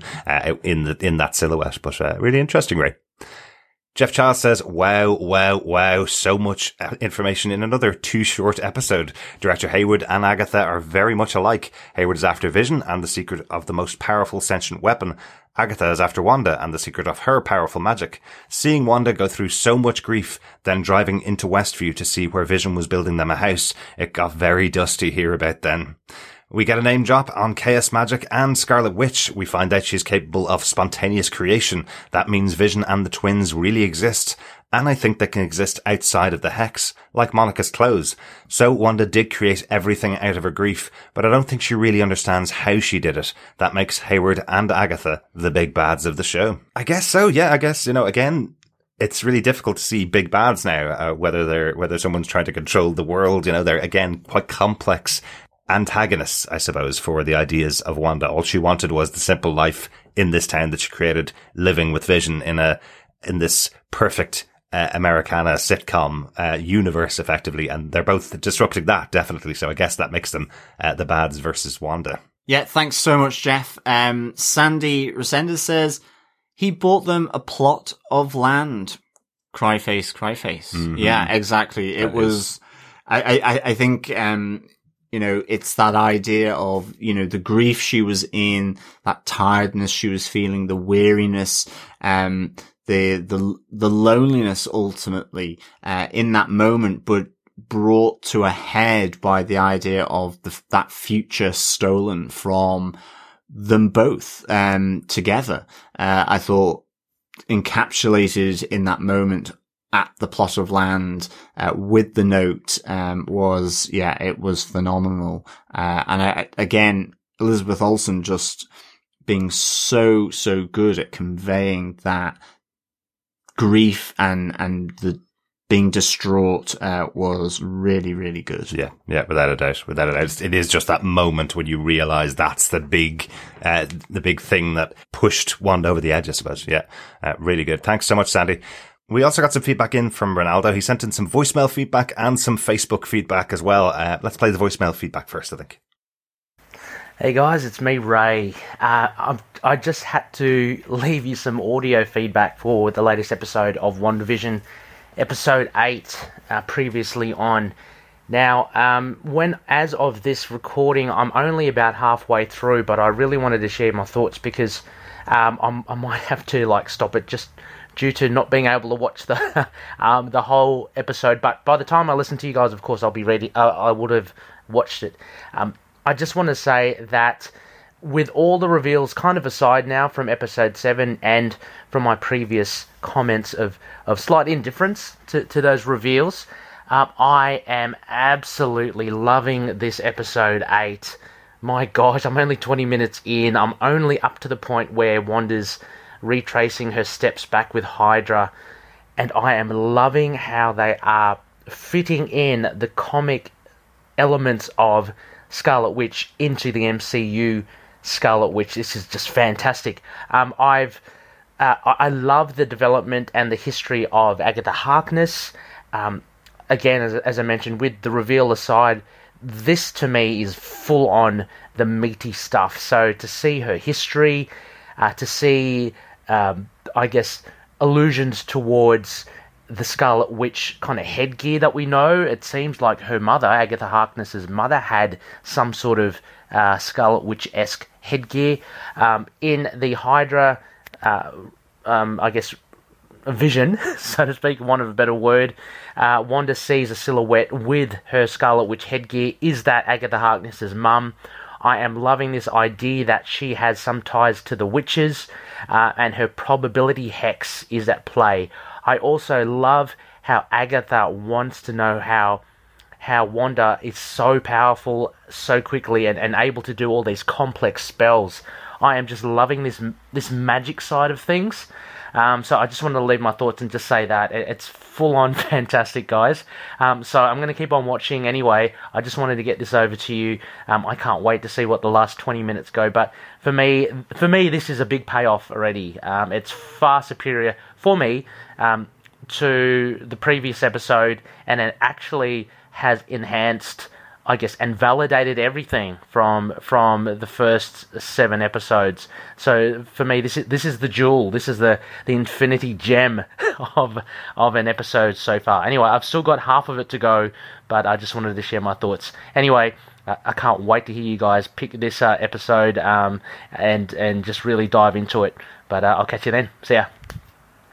Thanks so much, Ray. So excited he couldn't even finish the episode before sending in feedback. I love it. I totally feel it, Ray. Yeah, totally feel it. Yeah, absolutely. I mean, the magical stuff's really good, and I like what you're saying about Agatha. You know, it's something that the TV show, I guess, it's my feeling, can do. It's that they give her that, you know, 5 minutes right at the start where it gives a little peek into her background, where she's come from, where her powers have come from, and it pays just that little bit of dividend to this character that we've seen all the way through this season, and we see here really fundamental in exploring Wanda's history and journey. So it's something that you know, for example, in Doctor Strange, Caecilius, it's just in a few lines, and you think it's more complicated than that. You know, even you kind of can't necessarily always do that in a movie. Yeah. Certainly, I guess some of the MCU movies that are maybe have other kind of points that they're aiming at. So certain things can drop sometimes. And I think that here, this is the great thing about TV. You get that context of Agatha. I mean, even to the point where she is kind of good and evil. You know, she's like saying, I don't want to die. I want to still be alive. Still, I can be good. Yeah. You know, but then at the same time, you see those expression changes on her face. Yeah. That shows maybe she's a little conflicted herself. Absolutely. And,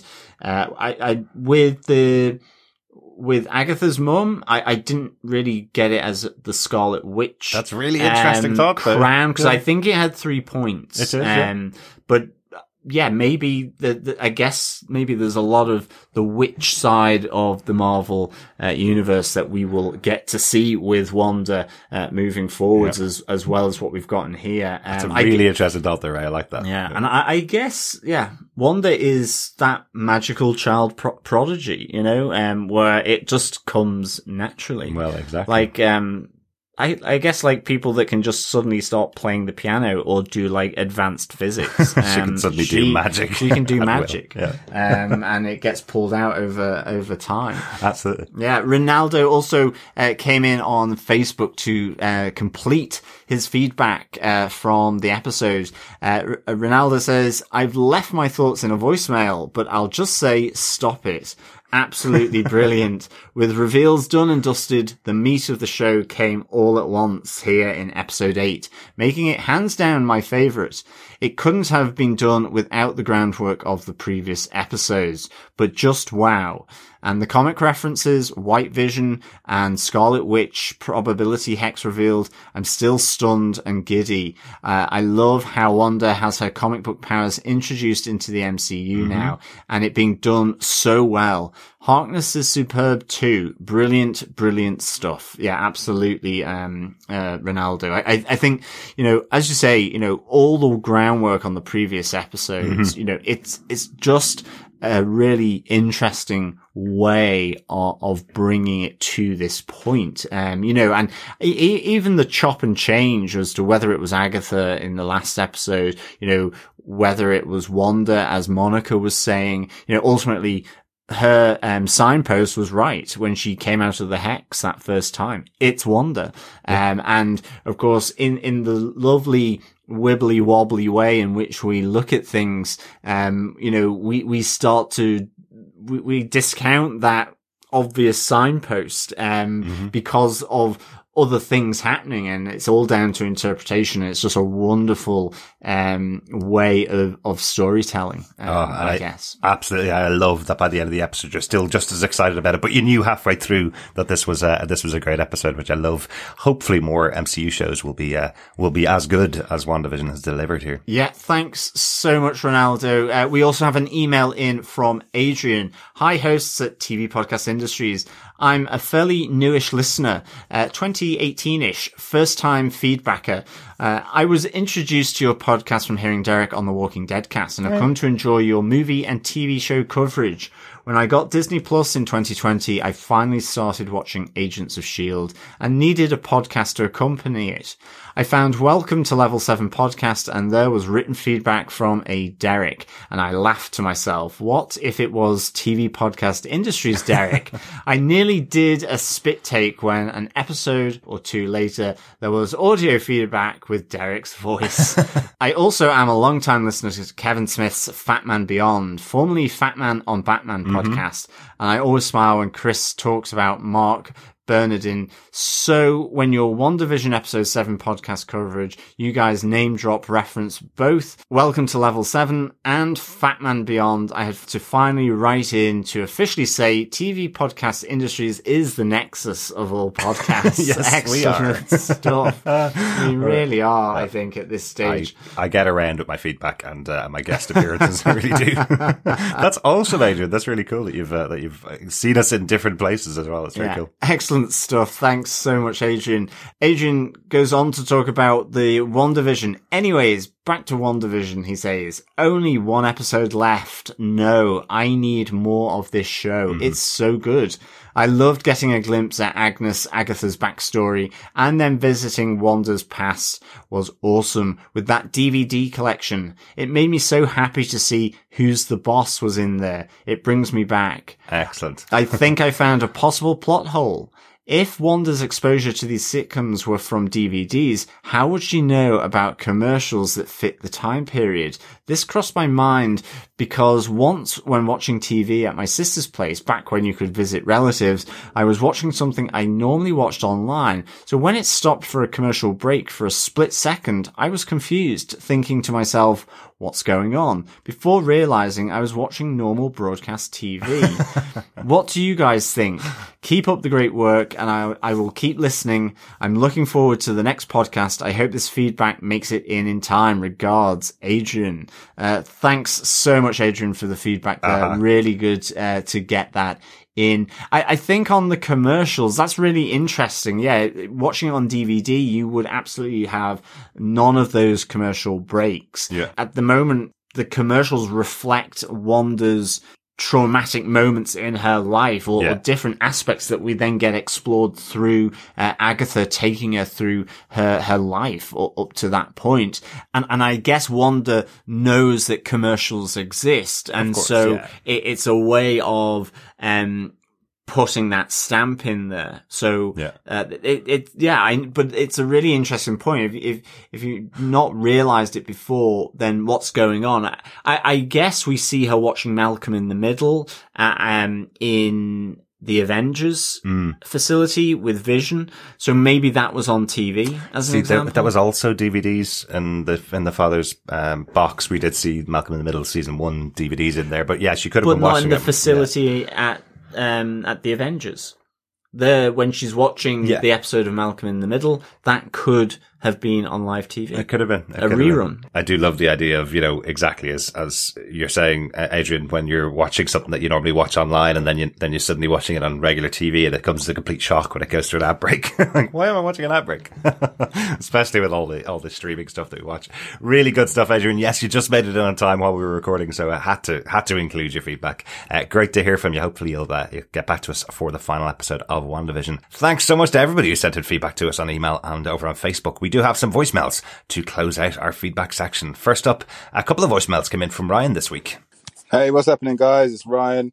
Want to give a quick review on episode 6 and 7. I didn't get one in last week. So just a quick little question, really, for the general Defenders podcast public. I was so shocked that no one took Hayward out after the comment he made to Monica about her not having the courage to be around, or maybe it was better that she wasn't around, when her mother died, because she hasn't got the stomach for this job. Wow. I was surprised that no one took him out. That was the lowest of low blows. Even my wife, who hasn't been watching this fully with me, went, wow, that was a bit harsh, wasn't it? I was like, whoa, yeah, it was crazy. But the episodes so far, I've got more questions to really ask you guys, your opinion, really. What's your guys' opinion on when Darcy and Vision sat and had a conversation in the van and Darcy filled Vision in on basically the end game? What's your guys' opinion on how much Darcy would know? Me personally, I think it's been a long time. It's been 5 years and it's a major event that affected everybody in the world. So I think that maybe the story would be told by people. I'm not sure who, but we all saw the final battle. There was a load of people there to actually transcript, I suppose, the final battle scene. But yeah, that's mainly just my questions, really. It's hotting up, really. And yes, it's Agatha all along. So we'll see what happens next week. But guys, thank you very much. Take care. Speak to you soon. Thanks so much for the first piece of feedback, Ryan. I know we have another one coming up from you in a second, but yeah, just want to address some of the questions that you had in there. You're absolutely right. Nobody seems to have called out how bad that line from Hayward was about Monica not being able to handle her mother dying, that she wouldn't have possibly been able to handle the world. I think that more speaks to Hayward's trauma that he feels like he's gone through because he had to go through this 5 years without half the world around. I think that's kind of what he was saying, but you're absolutely right. What a low blow. But it does set up that kind of journey that Monica goes on, the strength that she embodies in order to be able to become Photon towards the end of the episode. So I think that kind of elation by the end of the episode that she's pushed through and become the superhero that she was destined to be almost kind of made us forget to talk about how horrible that line was from Hayward. Yeah, Hayward definitely needs to get some manners on him. I guess. I think it was pretty bad what he said. And, really harsh, just really, really harsh. Maybe we didn't mention it as much on the podcast, mainly because it's a PG podcast and we couldn't truly say what we thought about Hayward. Maybe. I guess. And on Darcy, about how much, would Darcy know? I guess this is a bit like, she's connected in at least to Asgard and Thor and through that. But, I wonder who is the official tome writer of the history of what happened in Endgame for, humanity. I kind of feel like if you think about the people that survived, Steve Rogers did survive and was hosting a survivors group, wasn't he, for people that couldn't get past what had happened to the world. I kind of feel like he would be exactly the person who would make sure that the people who were lost were heroes and tell their stories and be very specific about who was lost. These are all well-known people at this stage. So I feel like, it would be a known fact about what happened in the snap and what happened and who disappeared in that final battle in Wakanda, or that first battle in Wakanda. So I think maybe just one of those things. It's a known thing. TV shows have to make documentaries, even in everything shutting down for 5 years or people disappearing for 5 years. So maybe it's just really well known about what happened from Darcy's point of view. Yeah, thanks so much, Ryan. On to Ryan's voicemail part 2. Hey guys, Ryan here. Sorry, had a couple more thoughts. Wanted to run past you guys and see what you think. I've seen this going around the internet with regards to why the rover didn't go straight through the hex this time. My personal opinion is that I think Wanda has strengthened the hex. When she came out the first time, she had a conversation with Hayward and she turned the guns on him. As she walked back in, we all see it change from the kind of invisible hex that you can't really see to the red tintish hexagon, sorry. And then obviously with regards to when she expanded it, I reckon that must have strengthened it even more. So that's just my personal opinion. And maybe that's why she looked, if you watch the scene where she's in the kitchen and she's just taken one of them tablets, her face when she looks at Monica, she's like, what are you doing here, sort of thing. So that's just my opinion. What did you guys think of that? And with regards to everyone talking about the engineer that wasn't the big engineer, I personally think that there will still be a big engineer to come, or some kind of big Easter egg, so to speak. But also the conversation that was had a couple places where people were saying that what the engineer said to Monica, if I'm not mistaken, I thought she said along the lines of, your mother wasn't the only or isn't the only person that we're loyal to. So I don't know, maybe I've got that wrong, but my opinion was that they're loyal to Monica as much as they are loyal to Haywood, but not really loyal to Haywood, if you get what I mean. But those are my... Once again, our 90-second recording limit unfortunately cut you off at the end there, Ryan. But I think you were finished on your points there. Yeah, I agree with you. The line from the person that Monica meets is that they're not just loyal to Monica's mother. I thought indicating that they were loyal to Monica as well. Yeah, interesting stuff. But yeah, there's definitely people thinking that we're going to have the engineer, maybe Tony Stark, appearing in this final episode coming up as well. I just don't know. I have absolutely no idea with this show what we could get around the corner, whether it's going to be, the entire lineup of all surviving Avengers are going to turn up in this last episode. It absolutely could happen, I think. Anything can happen in this final episode, but interesting if that was the only reveal that we have of the connected person that Monica has. That would be also quite interesting, wouldn't it? I think so. But I'm hoping it's not Tony Stark that is the engineer. I think that would be very unlikely. Yeah, exactly. I think so. And I think, yeah, absolutely, the Hex was strengthened with that expansion. You see that burst of red energy and magic coming from Wanda, and that seems to permeate into the energy field of the Hex. So I definitely thought that, like you, Ryan, that it was the strengthening of the Hex. Yeah. I guess with that robot vehicle, it was just strange that couldn't go through the Hex, that was a thing, because with the Hex expanding, whilst it was being strengthened, it took in effectively all the vehicles and that as it expanded out. And then of course Monica could move through as a human being. She could push through and push through it. So I kind of feel that maybe that vehicle could have gotten through, really. It's just that it didn't have enough horsepower. Maybe to be pedantic about it, I think this whole concept was that Monica had drawn up plans for a vehicle that could get through the Hex. She sent on the plans. The vehicle was built or taken from storage and attuned to her design or something like that, and then brought over. And in the meantime, Wanda had strengthened the barrier to inside. So suddenly the vehicle that was supposed to make its way through couldn't make its way through. It's something that I thought about after we had our discussion on the podcast. It just seemed weird, where it was like, we've done it to the perfect specs to get through the wall, and it doesn't get through the wall. It's like, well, why did you even try? But again, as we heard in some feedback about this portion of the episode, it is just about Monica realizing her power, forcing her way through with the slightly rewritten DNA by coming out of the Hex before and becoming Spectrum. That's what the whole scene was all about. But you're absolutely right. Wanda looked really shocked to have this person that she'd expelled from the Hex come back into the Hex later. So I think she was pretty surprised about that. Thanks so much for your voicemails, Ryan. Last but not least, Steve Brown shares his voicemail for this week. Hey guys, it's Steve, and this is for WandaVision's previously on. Another really good episode. I'm sorry that this is coming to an end, man. It's really, really great. I was a little worried for Wanda, there at the beginning with Agatha and that whole scene between them in the basement, and then this whole walk down memory lane was really pretty cool of seeing those traumatic events from Wanda's point of view, and seeing things portrayed that we really hadn't seen portrayed before, and that reveal at the end of Agatha calling her the Scarlet Witch. I'm not sure what significance that has, if that has to do with the Nexus. I remember you guys talking a little bit about the Nexus last week.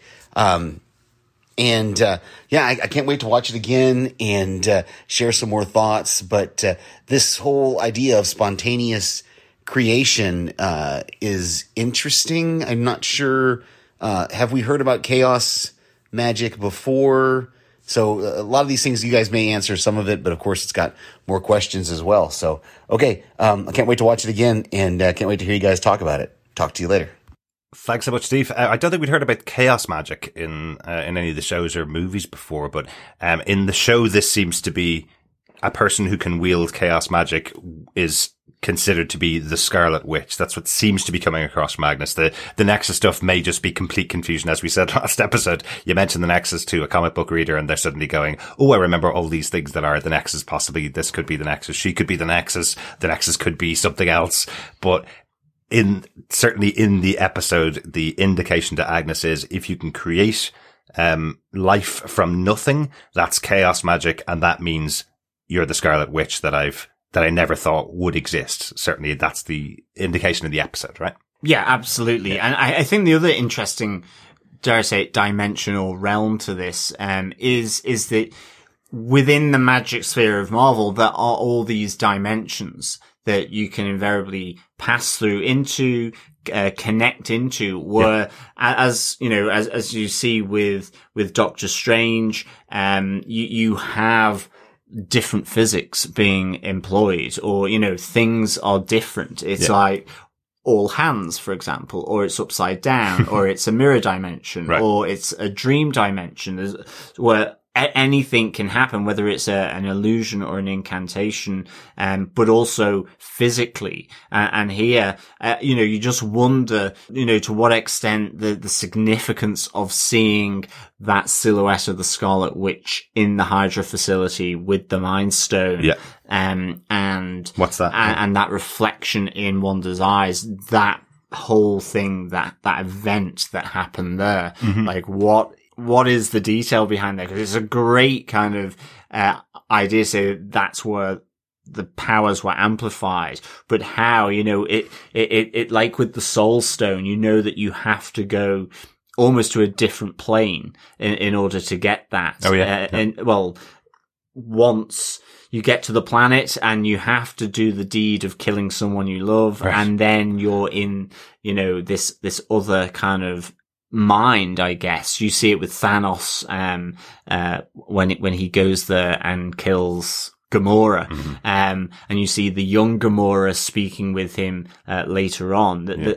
So I guess it's very Doctor Who in terms of timey-wimey, wibbly-wobbly, spacey-wacy, dimensiony wenchony, that kind of thing. There's just so much mythos been set up just in the MCU movies alone. And as we mentioned, you say a word, the Marvel comics have been around for over 60 years. So these characters have been around for almost 60 years. So once you mention words, it could pull on in any direction, really, when you think about it from the comic books. It could be anything. How many villains have been suggested to be in the show? And we're one episode left, and we have Agatha Harkness here, right?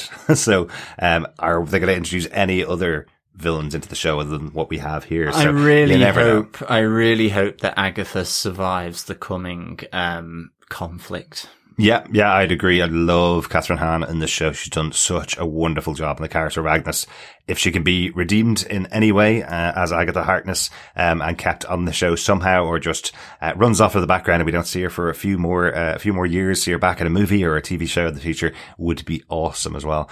Thank you so much, everybody, for your feedback. As we've mentioned before, there is a draw going on for some Funko Pops. Everybody that's sent us in feedback and we've discussed on the show will be in that draw, later on in the season. You can also enter a draw for another set of Funko Pops by emailing us with your answers to the pub quiz. If you've missed any pub quiz questions, pop on over to our website, tvpodcastindustries.com. The pub quiz questions are on the site there.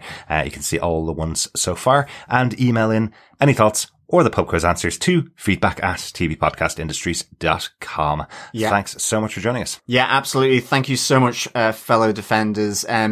Remember, you can support the podcast by rating us, subscribing to us, and leaving a review on any podcast catcher of your choice. You can also join us on Patreon at patreon.com/TV Podcast Industries as well. We will be back next week with the final episode of WandaVision, episode 9, which will air on Disney Plus from Friday, the 5th of March. So thank you so much, fellow Defenders, for joining us. As always, it is a pleasure speaking with you and chit-chatting all things to do with WandaVision. Absolutely. I think I might rename the podcast as TV Podcast Industries, the Nexus of all podcasts. I think we should. Think we should. I must say, Adrian, that was inspired. Absolutely. Inspired. Thanks so much again, fellow Defenders. Remember, keep watching, keep listening, and keep hexing. Bye. Bye.